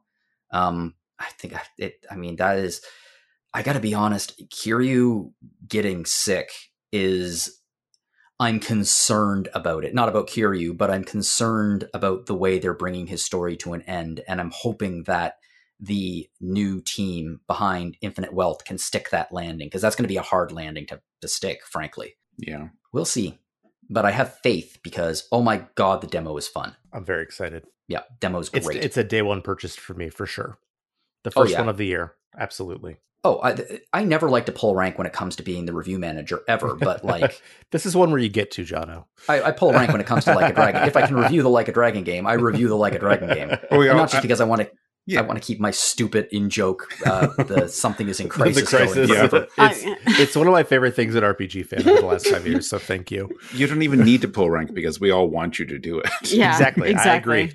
I agree. I'm always excited to read your reviews, and I thought that your review of the new one and the negativity of it was great. It felt honest as a result. Yeah. So, yeah. Yeah. Anyway, let's move on to something that... in a weird way, is like a strange pseudo cousin of Like a Dragon Infinite Wealth. The Persona series, while it's not like a sister series, there's a lot of DNA there shared between Yakuza Like a Dragon and Persona. And the team of Persona they're good. They're doing something different. They're doing something real different with Metaphor ReFantasio. So the Persona series is known for its ridiculously amazing sense of design. The design of Persona is incredible, and it looks like they're doing something completely different but equally striking with Metaphor. It looks really friggin' cool. We still don't have a tremendous amount about it yet. We know that there's going to be like social links very similar to Persona. It should play quite a bit like Persona, but it looks really, really cool. So presumably it'll also have a banging soundtrack. Yeah, no, I mean, it really does look great. I'm glad we're getting more and more about it. Yeah, I am too. I'm just glad they're doing something different. Yeah. I think that every developer, every now and then, especially when they have like a run of hits and a beloved series, doing something different can refresh them. And it's a little bit like a vacation, but it can refresh them and it can inspire new ideas. Yeah. Oh, and look at the date system. Idol's Day. Yeah. Does that mean it's a weekend? I'm going to assume that means it's a weekend. Maybe. Yeah, I just appreciate them going somewhere where it's like, it's, not classical RPG exactly, but it's not, modern day like they're used to. And I love that. I love that they do that.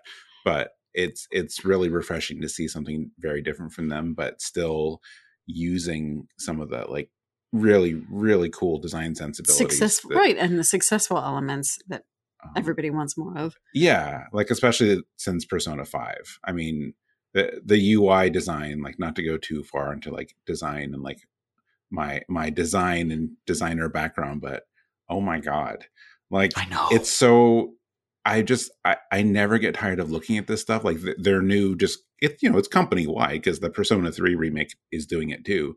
It just we're so used to like basic things like a menu system being like, well, obviously you have to have just a straight, a vertical list of text on one side and this over here. And there's like, no, what if the text was all warped and like weird and like nothing just, I don't know. It's just, it really just messes with your expectations. Let's make it way more landscape.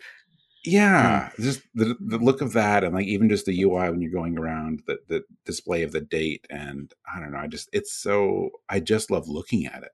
Well, what I've always found fascinating about the graphic design of Persona and the graphic design of this is logically, if you just look at it, it should just look like Photoshop vomit. Like it's chaotic, and at first glance, it shouldn't make any sense as an interface, and it works. Like the battle system screens? Like the battle system screens, you look at it and you're like, well, this is random as hell. Yeah. And then it's like, oh, no, this actually does work. Interesting. Wow, that takes a lot of talent to do. Mm-hmm. Talent and experience, not just make something look good, but to make it work as well. And I see we are also getting some of the classic like SMT Persona gross enemy designs.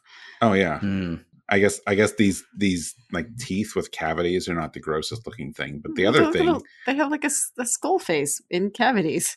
well, they do. But then you got this thing with like its 4 eyes and this like tongue snake with a flower and an eyeball at the end of it. So yeah. I mean, there's nothing here as disturbing as a fungus bear. So yeah, the fungus bear is worse.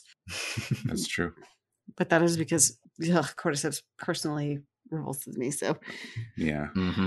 I mean, one last thing just to cover, like, you know, this was one of those games, speaking of things that got announced early, you know, yeah, it used to be called Project Refantasy, and it just, yeah. for years, it was like, whatever happened with that? What is it exactly? Because it didn't have a name, and it's just like, here was some artwork.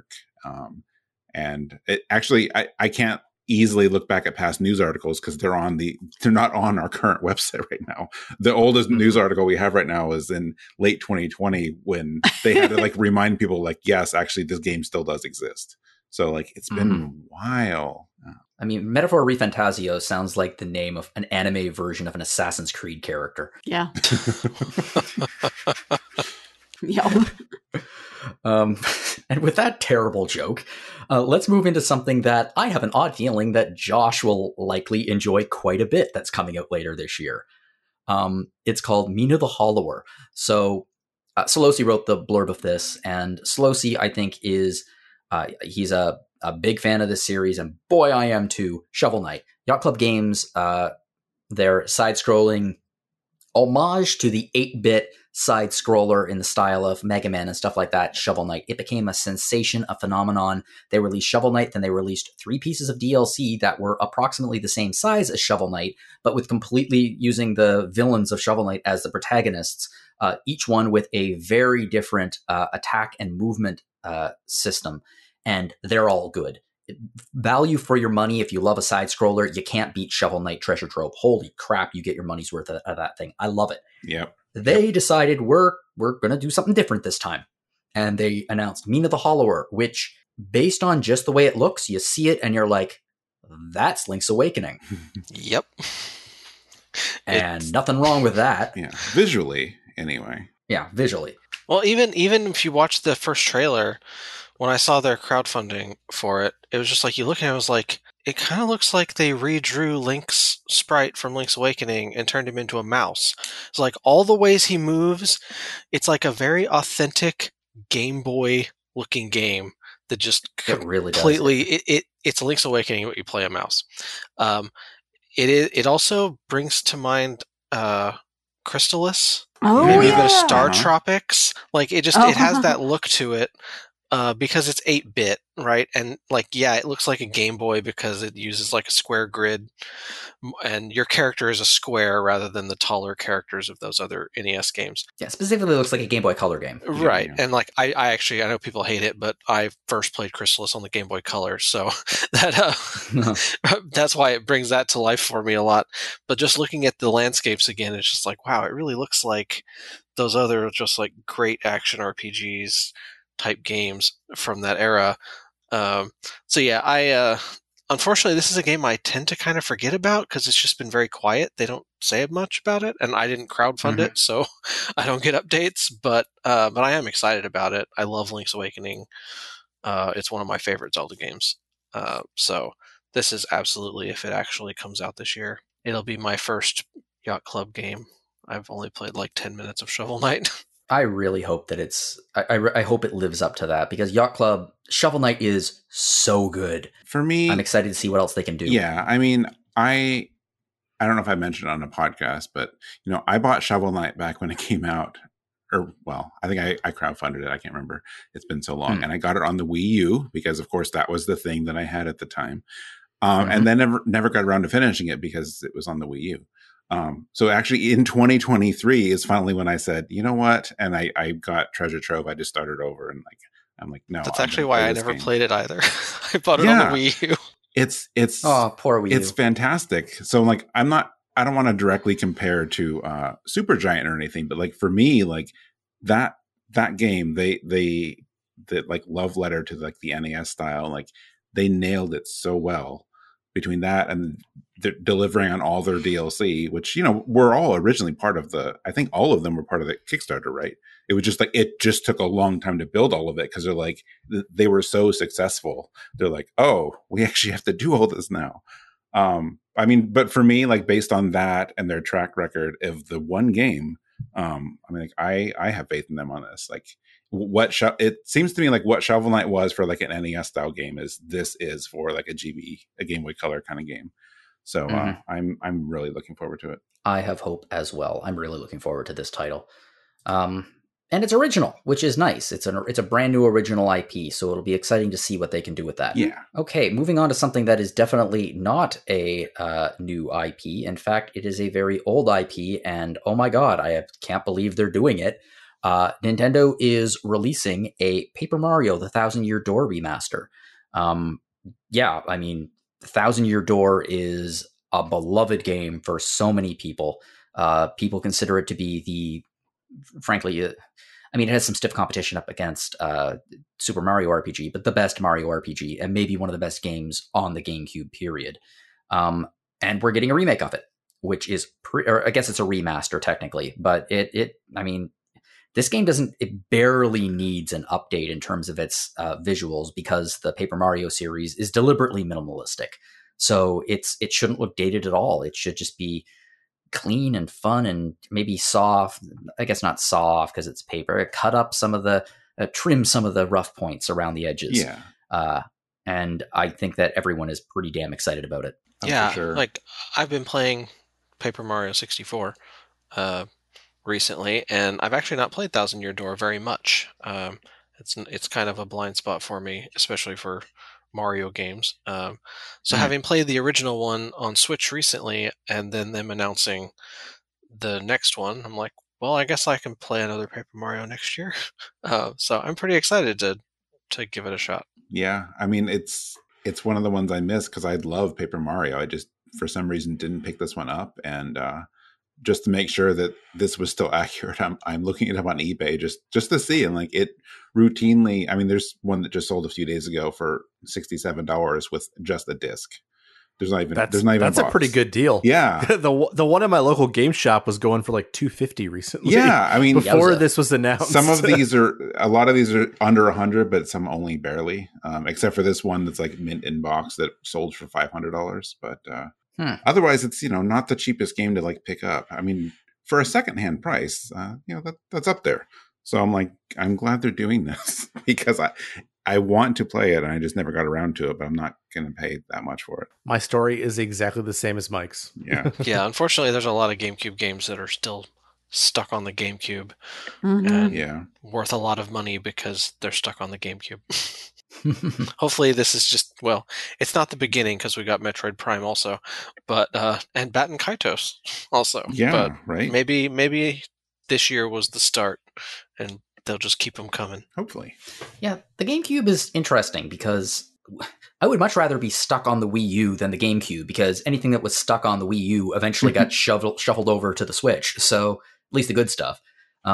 Except the Wind Waker and Twilight Princess. Yeah, you're not wrong. Xenoblade But a lot Chronicles of Cross. And Xenoblade, yeah. Only those three, though. I mean, a lot of other things. There's still time. Nintendo has more time to continue to shovel over games that were missed on their previous console onto the new one. Well, the quote-unquote new one. Yeah. Speaking of remakes, let's talk about Persona 3 Reload. Mm-hmm. So, yeah, they're finally doing something different than Persona 5. Unfortunately, it's Persona 3 again. Well, actually, that's not unfortunate. It's just like, wow, it's a classic. Wow, they cannot count to 6, can they? No, but it looks so nice. It really does. Yeah, I mean, this is one of my most anticipated games of the year. Like, I've wanted to play Persona 3 for so long, and I'm like, do I play Fez? Do I play P3P? I feel like both of them have their positives and negatives. And then, like, I saw this. I was like, nope, never mind. I know my answer. Because it's the only Persona game that I want to play, at least, because I don't want to play Persona 1, that I have not played. And I I anywhere from like really like to absolutely adore Innocent Sin, the Persona games. And so I will be on this like white on rice. Like I am so excited for this game. And yeah, I think it looks fantastic too. And everybody tells me it's like the blend between like what Persona was in 1 and 2 and 2 I'm excited for, and what Persona became, and like that's speaking my language right there. Yeah, and it's an amazing transition, to be honest. Like I like it a lot. And also I think it's old enough, just old enough where I'm not exactly mad that they're updating it. Yeah. Yeah. Okay. We've really got to motor through from here. Oh, we really got to motor through because of what's coming up next. Oh, that's funny. Wow, let's just skip that one. I thought for sure that was the joke. Yeah. I wasn't even looking. I wasn't looking at what came next. I was like, oh crap, we're running really short on time. We really got to motor through. Well, that's a perfect excuse then. Okay. Well, screw it. I was going to cut all this, but that's actually pretty funny. So let's just keep it. So Saga Emerald Beyond. I'm beyond caring. Does anyone else want to talk about this? You know what? It's one of those series that it really has its fans. Like it's never. I've only played Saga Frontier. It's the only one I've played. I have heard and think Scarlet Grace looks pretty nice, and this is a follow up to that. You know, I'm not saying it's going to win you over, Jono, but you know, it's. I mean, Jono's not going to play. I would be stunned. I think it looks great. Scarlet Grace, I think, looked great. I haven't played a Saga game since also Frontier. I played Legend 1 and 2. I will not be playing this, but I hope it's good. I hope it's good too. Me too. Top perspective characters are the ones that are feature writer described as the sapphic pair of police officers hunting down a suspected assassin. That's a story I'm interested in. Yeah, I mean, the characters are very, very interesting to me. Sounds like a way better game, actually. Yeah, the characters are what makes Saga. Okay, I will drop my slightly overplayed hatred of the Saga series for a moment and say that I am glad that Square Enix is continuing to develop this series as it's one of their long-running series. And my experience playing the Saga series has taught me that this is not the series for me. And I will not review another Saga game because I have an odd feeling that it would not be a positive review, even if it was a great example of a Saga game. Clearly I am not excited about this, but I know a lot of people are. So good for them. I hope they have a great time here. Yep. Okay. As a transition, I will say I would rather be buried in sand than play Saga Emerald Beyond, and that is a possibility in the game Sandland. So this is a fascinating looking game. Kind of came out of nowhere. People are going to recognize the. How can I put this? It has a very recognizable artistic design behind it. Yep. Yeah. Does this this is action RPG, right? It's not a JRPG. I believe it's action RPG. Yeah, that's it what also I thought. has like tank shooter elements. It looks like That is an interesting. Yeah, it does have like tank shooter elements. It looks like, I mean, for God's sake, it looks like Dragon Quest or Dragon Ball or Chrono Trigger. Like it is what it looks like. But I mean, it's a damn cool art style. So fingers crossed that it's good. It's based on the anime Sandland. So if anyone wants to get caught up before they play it, they have that option. And then, is anyone excited about this? I think it looks really cool. Like I don't follow like Toriyama stuff outside. I don't follow Dragon Ball either, but I know of it. I didn't know Akira Toriyama. Yes, I should have probably mentioned that. Yes, Akira Toriyama was was the artist behind it. So like I personally didn't know of it, but like the fact that this is a manga or a story from like 2000, like being turned into a game 24 years later. So I can see why one of the reasons people were really excited about it, because it's like, until you said I guess it was really good. Yeah, until you said there was a manga saying, I just assumed this was a new IP and that they got Toriyama to do the art. So, no, looks neat. I gotta say, from what I've seen, I am really enjoying seeing his style like updated to kind of modern game graphics. Between like Dragon Quest 11 and this, like I think you would think his art style would like have really like. I think it worked on like older consoles, but I think it's really, really working on like modern stuff. Like I think they've really made that work in in a 3D setting. Because like if you did it like cell shaded, but like you could do it. But I don't know. Like again, I'm talking about just visuals here, but I think it's fun to look at, and I hope it does well because it looks really interesting, and it's just nice seeing something new and different. Okay, let's move on now to is it called Sheeran the Wanderer, the mystery dungeon of Serpent Coil Island? I do not know what this game is. I'm not even going to pretend that I know what this game is. I'm looking at screenshots of it right now. It looks like an early era PlayStation 1 game. And that's not a bad thing. Sheeran's been around a long time, and just very few of them have ever come out here. It's Spike Chunsoft, I know that. Yeah, but like I wish I'd looked this up to confirm. So if I'm wrong, then I'm sure someone will correct me. But as far as I know, that they started that's where the Mystery Dungeon like style of game and Mystery Dungeon series began before it that was became my like understanding. spin-offs like Chocobo's Mystery's Dungeon and lots of others. But that is the originator of it. You know what? I'm going to take that back. It doesn't look like a PlayStation game. It looks like a Nintendo 64 game. The new one does? And there's a difference. There's a difference. And I'm not just talking about in terms of 32 versus 64-bit. Like, the look of it really does remind me of a Nintendo 64 game. Aww. I think you need to play an N64 game again. Okay, it's not yes, quite clearly there, it's a little bit more advanced, but like in it's terms of the character polygon design, graphics. Yeah, there's a certain chunkiness that I associate with 64 over PlayStation, so I can kind of see it. Yeah, I would actually. You want to know what? That's a perfect way to describe it. Nintendo 64 is chunky, whereas PlayStation is sharp. Yeah, chunky polygons versus sharp polygons. Yeah. That's the difference. Chunky polygons with blurry textures versus sharp polygons with sharp textures. Well, I'm planning to give this one a shot. I've been wanting to try one of them for a long time, so they're putting it on my Switch where it's really convenient to play. So I'll probably give it a shot. Yeah, and I'm happy for everyone who's been waiting since 2015. Yeah, it came out. Well, I mean, this one is coming out in Japan in January, and it's being followed up with, I think it's coming out in February. Okay. So, yeah, like you said, it's a long running series. So it has some history behind it. It'd be nice if it could get a little bit of traction. It looks cool. I'm just not really. I don't really know anything about it. Mm-hmm. Moving on now to something else that I know nothing about, but oh my god, the graphic style is crazy. So folks out there might be familiar with the game Moon Remix RPG Adventure.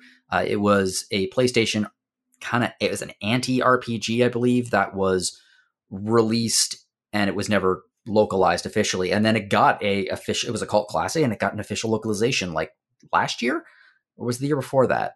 One of those 22 years after its release. Yeah. So this seems to be almost a spiritual successor. It's some of the same people behind Moon, and it seems to be evoking much of the same feel and look. And I suspect it's going to be an experience, something to talk about. Yeah. I really want to play this and Moon. Yeah. I mean, it's games like this coming to Retro Encounter in January. Yeah. If they need another person, I won't do it. You're more than welcome. Oh, there we go. Now you've said it on air. Uh-oh. Not to like overblow this or anything, but like games like this, I think it's just one of those. It makes it a really interesting time just in video games. Like Moon was one of those things. It appeared in one of our features 5 years ago.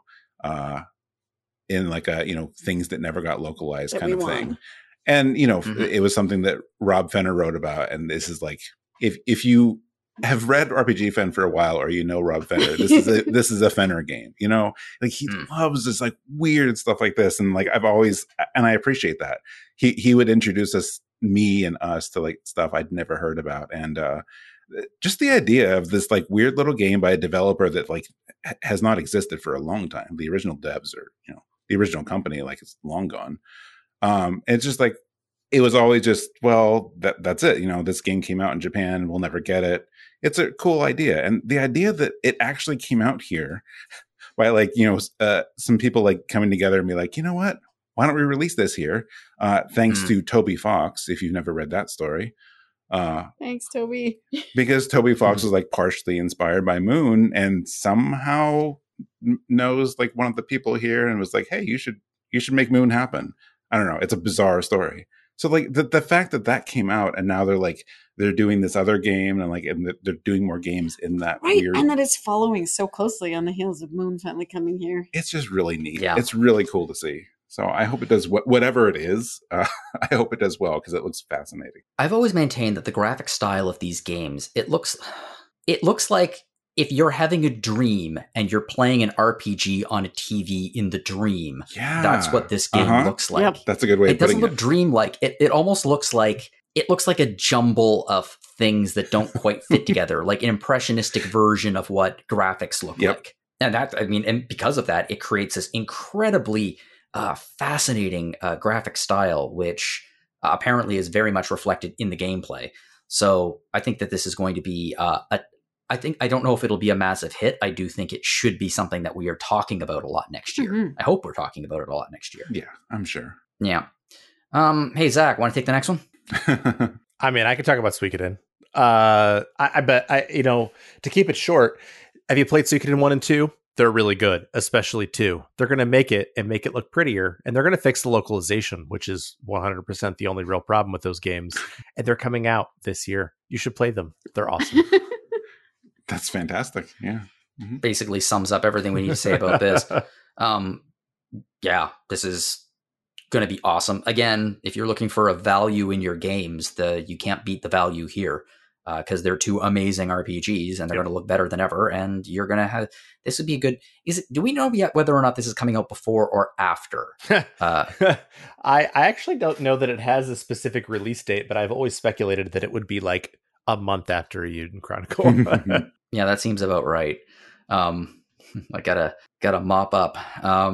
Do we know who's actually developing this? I mean, is it actually an in-house Konami team? Because I don't know if they still have those. We haven't heard anything differently as far as I'm aware. I don't know. That is my concern, actually, about this. Well, no, I mean, I'm really not concerned because like the collections they've been putting out, the Ninja Turtles and the Castlevania ones have been great. So, I mean, like they actually, I know Konami's been in a weird place and we always make fun of them. It's like, haha, pachinko machines. No, but I keep hearing from you, like they put so much care and effort into their collections. Like recently, they're repackaging these things, but not in a cheap collection. Like, hey, let's just make some money. Like they really put the effort in. So I agree with you, but they rarely do remasters. They do collections, but these seem to be remasters of the original with redone backgrounds, widescreen. Like there's a lot of work that needs to be done here to improve the visuals of these games.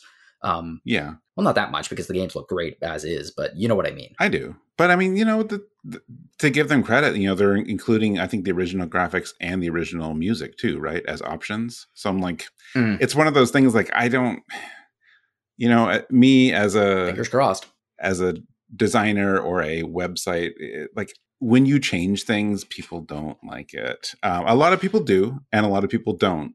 Like when we switched over the site in 2020, like so many people were like, "Oh, can you change it back?" We're like, "No, that's not how it works. Like it's built on a different. We can't just make it work the same way. Also, there are things that are better. So like, I don't want to go too far down the Apple old Steve Jobs route of like, no, we're gonna tell you what you want kind of thing. But like, it's actually really hard and not always the best idea to try to please both sides of it. But whatever, if they can do it, if they can do all this new stuff and say, well, if you don't like it, you can still play it the original way, but on your current consoles, well, then that's fantastic. Like you can't. There's no way to complain about that. If you get it both ways with a better localization, like I don't see how it can't be good. Fingers crossed. We're moving on now to Unicorn Overlord, which is the most suggestive title I've ever heard of a video game in my life. Am I the only one that even though I know it's Overlord, always wants to read Unicorn Overload? But that's an even more suggestive title. Yeah, I will admit that at least 6 times during this conversation, as I've been looking through this list, I've read Overload. Okay, all right. Well, so, yeah, you're not alone, Mike. Thank you. Well, also, like, the fonts they have going on. Yeah, the fonts are, like, really... Someone argued with me that it's not the God of War font, but it's the God of War font. Or at least something similar. Like, it's a really, like... That logo is, like, really trying hard. But whatever. It's Vanillaware. It's fantastic looking. I don't.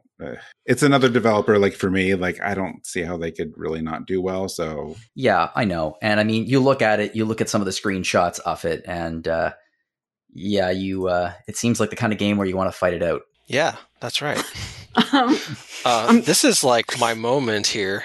This is my most anticipated game of the decade. is. Like, Okay. it's the spiritual successor to Ogre Battle, there we go. coming from something that's not a little indie developer. Mhm. It also has a stupid name, just like Ogre Battle does. There you go. Although Ogre Battles is based on a Queen song, I haven't checked if this one is named after a Queen song. Somehow I doubt it. Yeah, like they were a bit dramatic with it and reframed it as something like the rebirth of the tactical RPG. But I'll take it. I'm extremely excited about somebody finally picking up the Ogre Battle gameplay. Yeah. You know, we were talking about Saga a bit ago and how it's really cool that Square is willing to keep it alive, even though it's kind of a niche thing. I'm glad they keep it alive because it gives me hope that eventually they'll get around to remastering the game I actually want them to remaster. But in the meantime, Vanillaware taking the reins and making something completely gorgeous, I will take. It'll do. So yeah, this will be absolutely takes precedence over everything else for me. Nice. Come March. Yeah. Just Going to liberate your Switch. I'm happy to see. I mean, not that it's such a novel thing now, but like it is a little bit. Just more and more emphasis on strategy RPGs. You know, I know last year we had stuff like, well, I don't know if people really end up liking the Deofield Chronicle, but whatever. They still made an SRPG and no one expected it. Yeah. You know, Right. there The was effort was made. there was there was a time there when we would do games of the year and like E3 stuff, and we always did genres, and sometimes we did not have anything for SRPG. There was just nothing, or maybe it was like, what are the nominees? Like, well, a Disgaea game came out this year, and that Right. was it. and Fire Emblem. Yeah. Yeah, but we'll be for that though. Yeah, like once Fire Emblem came back, like that helped too. But there was some time where we're just like, there's just no one's making these things anymore. So it's really cool seeing more and more of that. And I think between Fire Emblem being a major success again, and now Vanillaware is getting into it, I think we're just going to keep seeing more. Not to mention like how many indie SRPGs there are now. Yeah, I really do think, as much as I'm not like the biggest Fire Emblem fan, I think we pretty much have Intelligent Systems to thank for bringing back strategy RPGs, making them a big deal again, to the point that, yeah, like I never got around to playing Deofield Chronicle past the demo, but the demo was neat. I'll buy it on sale someday and play through it. Yeah. And getting Tactics Ogre back, and where is Final Fantasy Tactics? Yeah, right. But it's just like the idea that we can get any of this now would have seemed impossible 5 years ago. And so I'm really, really excited. This is one of my favorite genres, obviously, and seeing my favorite adaptation of the genre coming from one of the most celebrated developers is incredible. Was anyone else giggling at the fight it out? Why? What my horrible joke? Yeah, I caught it. I missed I've been it. giggling about it since I made it. Thank you for that. And so let's find out just how good Unicorn Overlord is going to be. Okay, all right. Yes, I Gotcha, tried to put as many gotcha. in jokes into this one as possible. Well, moving on now to the last 3 games on the list. First up is, wow, this is interesting, Vampire the Masquerade Bloodlines 2. Now, first off, that is quite a title. And the reason for it is because Vampire the Masquerade Bloodlines was a game that was released, decades ago. It was, 2004. And it was a critical... It did not do well. It did very, very poorly. But it did develop into a bit of a cult favorite. And they announced a few years ago that there was going to be a sequel to Bloodlines 2. And this thing has been in development hell for a long time. Some developers were assigned to it and they left, and then others left. And finally, recently it was announced that the developer, the Chinese Room, it took over development of Vampire the Masquerade Bloodlines 2, and that caught my attention.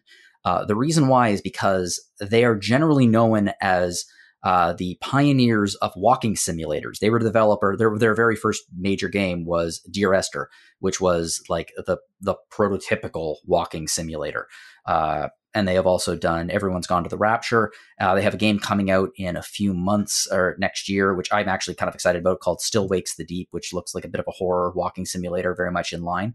But this is going to be an RPG. So this is like something they really haven't done too much with. They do know horror. They've made an Amnesia game, A Machine for Pigs, but I'm pretty excited about seeing what they do with this. Not something I'm super excited about. Like, it's not like I got to play this game, but it is something, as someone who recently played Dear Esther for the first time and was like, oh, I totally see how this developed into the walking sim genre. I'm kind of curious to see what the Chinese Room does with it. And plus, it's a very old IP, and I'd like to see old IPs get resurrected by people who were inspired by the original, and it seems like that's what's happening here. Has anyone played Vampire the Masquerade Bloodlines? I've not. For a long time, I was, even though I didn't play the original, I was very worried about this game because of the development problems. And when you talk about development problems, when you like remove key people from the team and change developers, and like, boy, this does not bode well. But like you said, like they landed on someone who is known for good games, so I hope it works out for him. It's such an unknown kind of thing. Like it's actually like we talked about before with Guerrilla Games going from Killzone to Horizon and some other ones. I'm like, it could go really well or just be, who knows. So I hope it does well for them, because I feel like people are really want this sequel. So I hope it works out. I cannot believe they're not changing the title to something a little bit better than Vampire the Masquerade Bloodlines 2. Oh my God, that is quite a title. Yeah, right. Well, talking about another 2, but one that I'm considerably more excited about, is The Wolf Among Us 2. This is another game that rose from the dead, because The Wolf Among Us was a Telltale Games adaptation of Fables, the comic book. And it was a wonderful kind of noirish mystery set in a fairy tale world where the characters from fairy tales exist in modern day New York City. And I just love it. Hillary and we were on a podcast together. Oh my God, was it last year? Yes, it was. Mm-hmm. It was our Autumn of Adventure. Time flies. The game did very, very well, and Telltale announced a sequel to it. So it was going to be The Wolf Among Us 2. It was announced in 2017, and then, of course, Telltale ran into a bit of a spot of trouble, to put it mildly. And since then, the game has apparently been constantly under development, which I don't buy, but it's now officially coming out next year, and it is going to be a direct sequel to the original, still starring Bigby Wolf. And it should be in the classic Telltale design, with lots of choices and being able to develop your own story. The trailer that got released a long time ago now, not a long time ago, was it last year? It looked like Bigby Wolf was fighting against the gang from The Wizard of Oz. So nice. Yeah, it looks like it's remaining true to the original. And Hill, I know you're excited for it. Mm-hmm. Wait, did they confirm next year release? I think they did. Oh, okay. Last I saw was just, the layoffs like 3 months ago at Telltale, but they're like, yeah, it's still happening. If they, if they did, then that's great. I thought it was just like, I thought 2024 was going to be optimistic given Telltale's issues again. Yeah. I didn't think so. I know it was pushed. Yeah. Hang on, 2024 pushed to next year to avoid crunch. Yeah, so they're avoiding crunch, but the game has been released. The game is apparently far enough along that it should be released this year. Well, that's great then. All right. I hope it is. I didn't read that one, so that's good. I think it looks great. That means I've got some comics to read. Yeah. Perhaps avoid he recently revived the series with a 12-issue miniseries. It's fine. It's fine. Fables lost its way about 3/4 of the way through, I feel.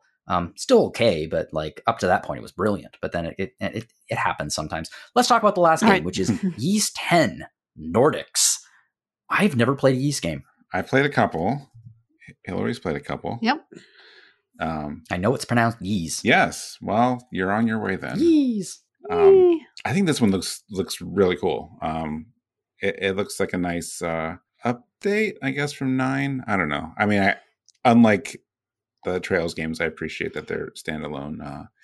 It looks very nice, even though it hasn't actually been confirmed for coming out here. It's obvious that it will. It's just a matter of time.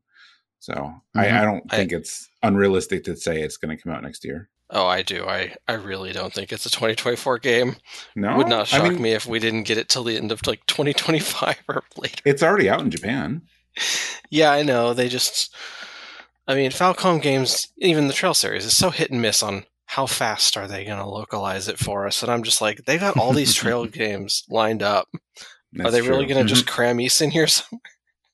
So, I mean, but like Trails is like so much of a bigger task to localize. Yeah. that is true. Like I feel like it's probably reasonable. Like I'd love for it to come out. Like East is another one of my favorite series. Like I've played the majority of them. But yeah, I was not really expecting it. Didn't really have it on my radar for next year. Just figured it'd be way later. You might be onto something. No, you might be onto something. I was looking at Ease 9. Ease 9 came out in September 2019 and was localized early 2021. So Yeah. it could be late next year. Cool. At the moment, my release schedule for the end of next year is totally blank, so they can fit it right there. Let's aim for that. Yeah. Yeah. What about Silk Song? When Silk Song gets shadow dropped next November. Yeah, Silk Song, everyone's favorite. We'll be talking about this in a second, but yeah. Yeah, I generally think that East kind of just gets better over time. There's not a lot of game series I think that of where like every new game is just better than the one before it. But I generally feel that way about East. Like I think 9 is the best one they've made. So, and I thought 8 was the best before that. So I kind of feel like I'm excited. I think it'll be a really good time. Cool. All right, well, that's the end of our list. But just before we go and move into some other things briefly, I mean, we are an RPG and adventure game focused site, but I wanted to ask if anyone has any games that are coming out in 2024 that aren't on this list that you'd be you just want to mention that you're really pumped for. Silk Song is definitely coming out in 2024. The end. Zach. It's never going to happen. It's never going to happen. It's just not. Let me put it this way. I firmly believe that Hollow Knight 2 will be released before Silk Song is ever released. You're doing exactly what we talked about earlier. You're trying to like downplay it. So you're still going to Silk Song when? Yeah. I'm the person who's in the Nintendo Direct comments just saying Silk Song when over and over again with calling emojis. Oh, I always hide that chat, so I've never seen you do it. Yeah. Well, we'll see. If it is, I would be very excited for it. I have no faith. I firmly think they'll shadow drop it. I honestly do. I could see them doing it. But I would be very excited if they just shadow drop it in a Direct. That would be hilariously funny to me. Don't even do it as the last game. Just do it in the middle of it. Hey, Silk Song is available now. Moving on. Yeah. Foam Stars 2. The only way they could possibly break more brains by doing that is they followed up the announcement of a shadow drop of Silk Song with a shadow drop of Mother 3. Oh my God. Oh, goodness. That would be That's my most anticipated 2024 game now. Yeah, right. Anybody else? There's a game that just got announced 2 weeks ago that didn't make the list, probably because it was just announced 2 weeks ago. Visions of Mana. Yes. Comes out next year. So it might be on the final list. but yeah, like we got's one trailer. I haven't looked in a deep dive into it or anything, but getting a brand new Mana game. Things are still in progress, by the way. With that, by the time you listen to this, the feature will be posted, but obviously things are in motion. I mean, it's the first new game, new console, whatever, non-mobile game, I guess, in 15 years in the series? Yeah, it's the first one that counts. Depending on if you count handhelds. And I was going to say, Heroes of Mana was the last one, wasn't it? I don't know. I think they said 15 years. So I'm like, that sounds right. It's been a long time. And I don't know. I was very happy about the imagery I saw. It felt very like classic Mana to me. So yeah, I mean, if it's on par with the Trials remake, I mean, I think they know what they're doing with the games. So yeah, I mean, if it's half as good as the Trials remake, I'll be thrilled. I imagine that's where they're going to pick up Yeah. from in terms of where they're taking it. Mhm. It looks fantastic. Yeah, so Yep. a not RPG that's definitely not going to be on the list. They're the new Prince of Persia game, The Lost Crown. It's another Ooh. Metroidvania. Yeah, it's coming out early next year. Yeah, very Fantastic, early yeah. next year. I was expecting this to just flop in the end, and it might still just flop in the end, but so far the previews have been pretty good. So we'll see if they stick the landing or if they're just really nice trailers. Well, fingers crossed. Does anyone else have any? The Stardew Valley 1.6 patch. Yay. I mean, I would pick his next game, but like that could be years away, so I'm not going to pick. Yeah, that Silk Song will get released before his next game. Yes, actually, probably. I did it. Although it'd be really funny if it wasn't. I did have one. What the heck was it? I was just looking at it. Well, Cryptmaster. Cryptmaster looks like a lot of fun. I think that's Hillary's thing. It's my thing. Well, you were going to mention it. Witchbrook is kind of like a side thing that, like, who knows? That could be years away, but it's a Chucklefish game, but it's like a life sim RPG. Kind of looks like a Stardew visual, but like in an isometric perspective, and you're like a witch, and it looks adorable. I want some good witchy games. Yeah, And actually one of my picks was going to be Loose Leaf, because I mean, I've been playing Kit Fox's stuff like all the way back to Moon Hunters. So I'm excited to see what they do with that. Loose Leaf looks really cute. Yeah, it looks adorable. So that's one for me. Also, there were a bunch of kind of bizarre and fun typing related games at Day of the Devs this year, where you can do a lot of fun things with combat by changing the words, changing letters in the words to figure out your way through combat and through puzzles. So yeah, Cryptmaster was one of those. Cryptmaster is the cool, like, black and white looking one, and then you have Leximan. Leximan, yes, has a vaguely, like, Undertale-ish look to it. It looks interesting too. But they both look like a lot of fun. So those are two. I think I would also mention Dustborn. Oh yeah, yeah. I don't know if that's happening next year, but it's been a while, so like hopefully it's getting there. Dustborn looks great. We'll see. Yeah, I'd like to mention just a few games, real quick. One of them being Sam & Max: The Devil's Playground Remaster is apparently coming out this year. Speaking of Telltale Games, Resurrected. I can't remember. Blue something? Who got the rights? A bunch of developers, Skunk Ape Games, got the rights to the Telltale Sam & Max games, and they've been remastering them since. They're terrific. Like, all three of them are just terrific. Very much in style with the classic LucasArts adventure game, Sam & Max Hit the Road. And they're releasing the third one this year, and it's completely remastered, and I'm pretty excited to play it again, because it's been many, many years since I played it. So I'm excited about that. A game I'm really freaking excited about is, this was just announced at the Game Awards, which was The Rise of the Golden Idol. Who knows if we're getting this in 2024, but it is going to be the sequel to The Case of the Golden Idol, which was one of my favorite games I've ever played, which I firmly believe that Hillary, you and Mike should be playing over Christmas. I think you both just I think you'd love it if you played it together. Yeah, I'm excited when we finally get the chance to play it. And I was saving that one for you, because I knew you'd be super excited. Amanda and I played through the entire thing, not including the DLC cases. We're doing that over we played through the entire thing, and it was 6 hours. So it's not a ridiculous time ask, but it's so good. It's so good. And the sequel's coming out, apparently. That's going to be taking place in the 1970s. I'm really excited about that. Shanti Advanced Risky Revolution is so cool. So Way Forward was developing a sequel to Shanti, which was released in 2001 or 2002. I can't remember which. They were developing a sequel for the Game Boy Advance, and they built more than half of the game, and then development hell happened. Other games took precedence, and they just stopped development on it. And eventually, years later, they released Shanti Risky's Revenge, which was their follow-up.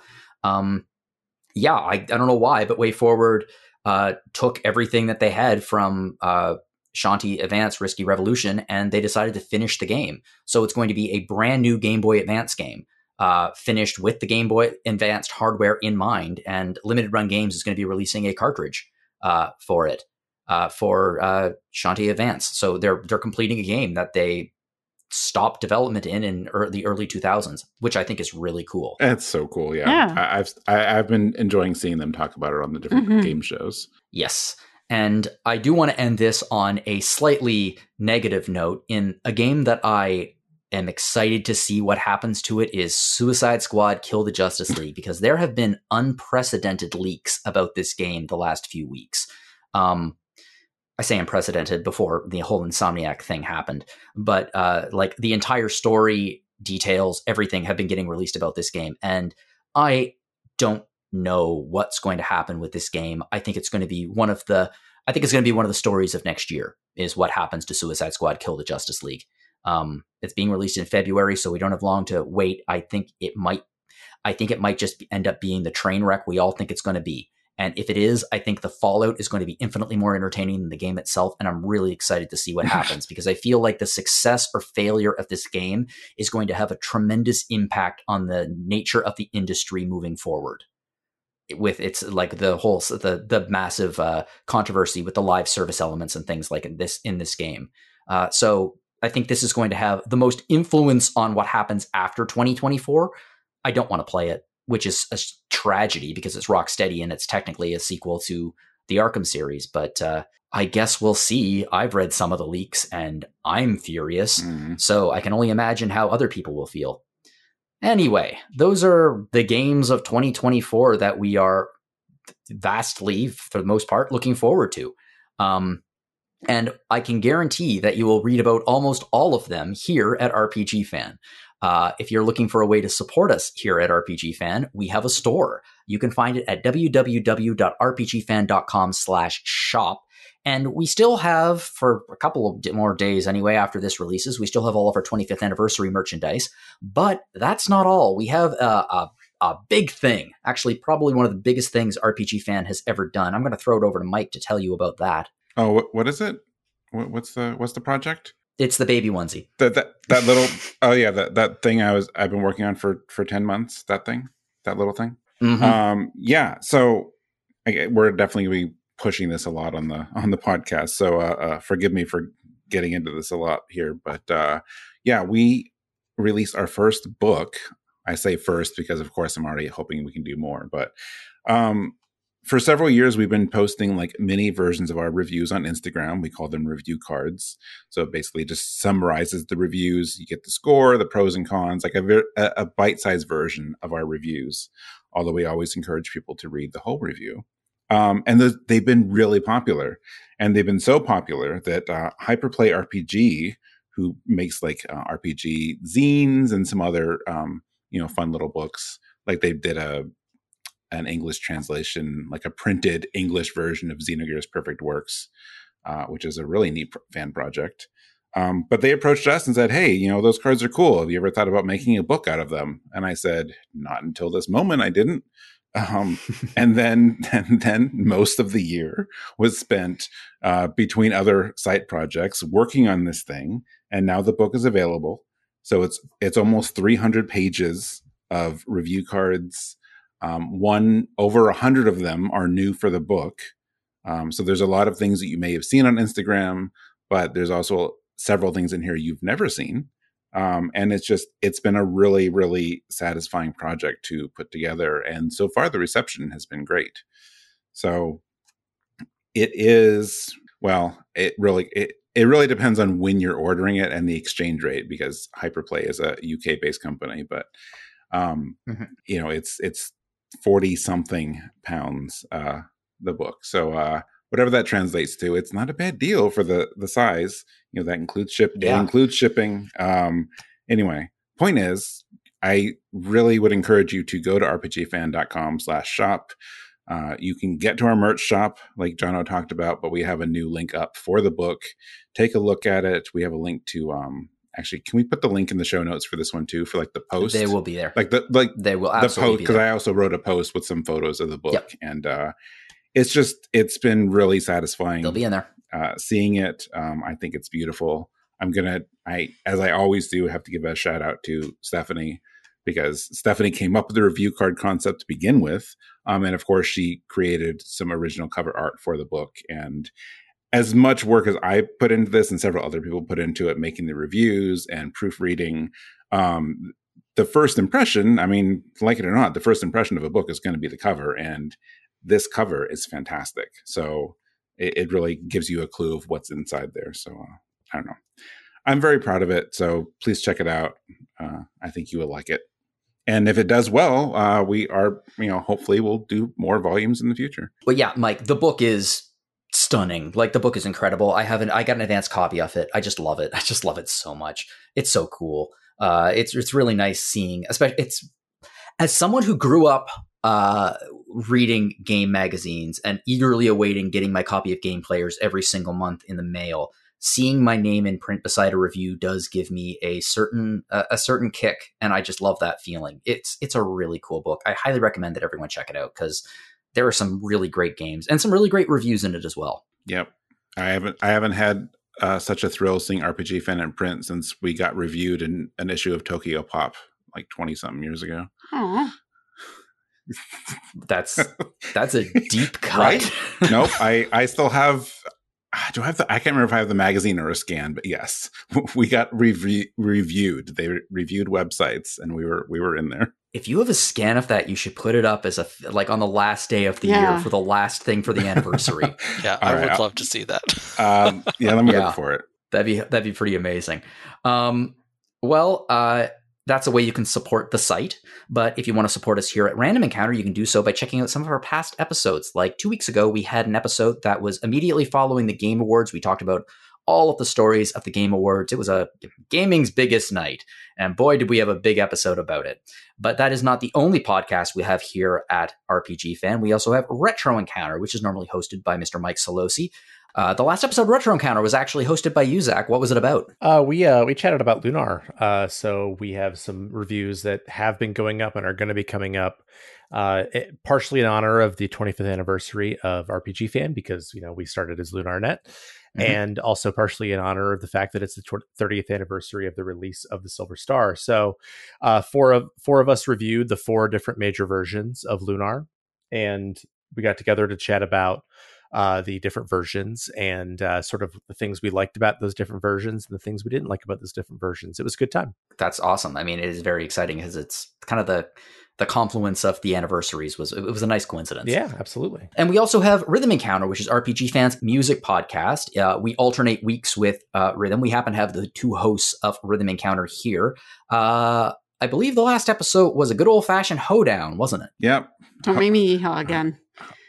It was Hoedown Showdown, and I was so close to calling it Throwdown?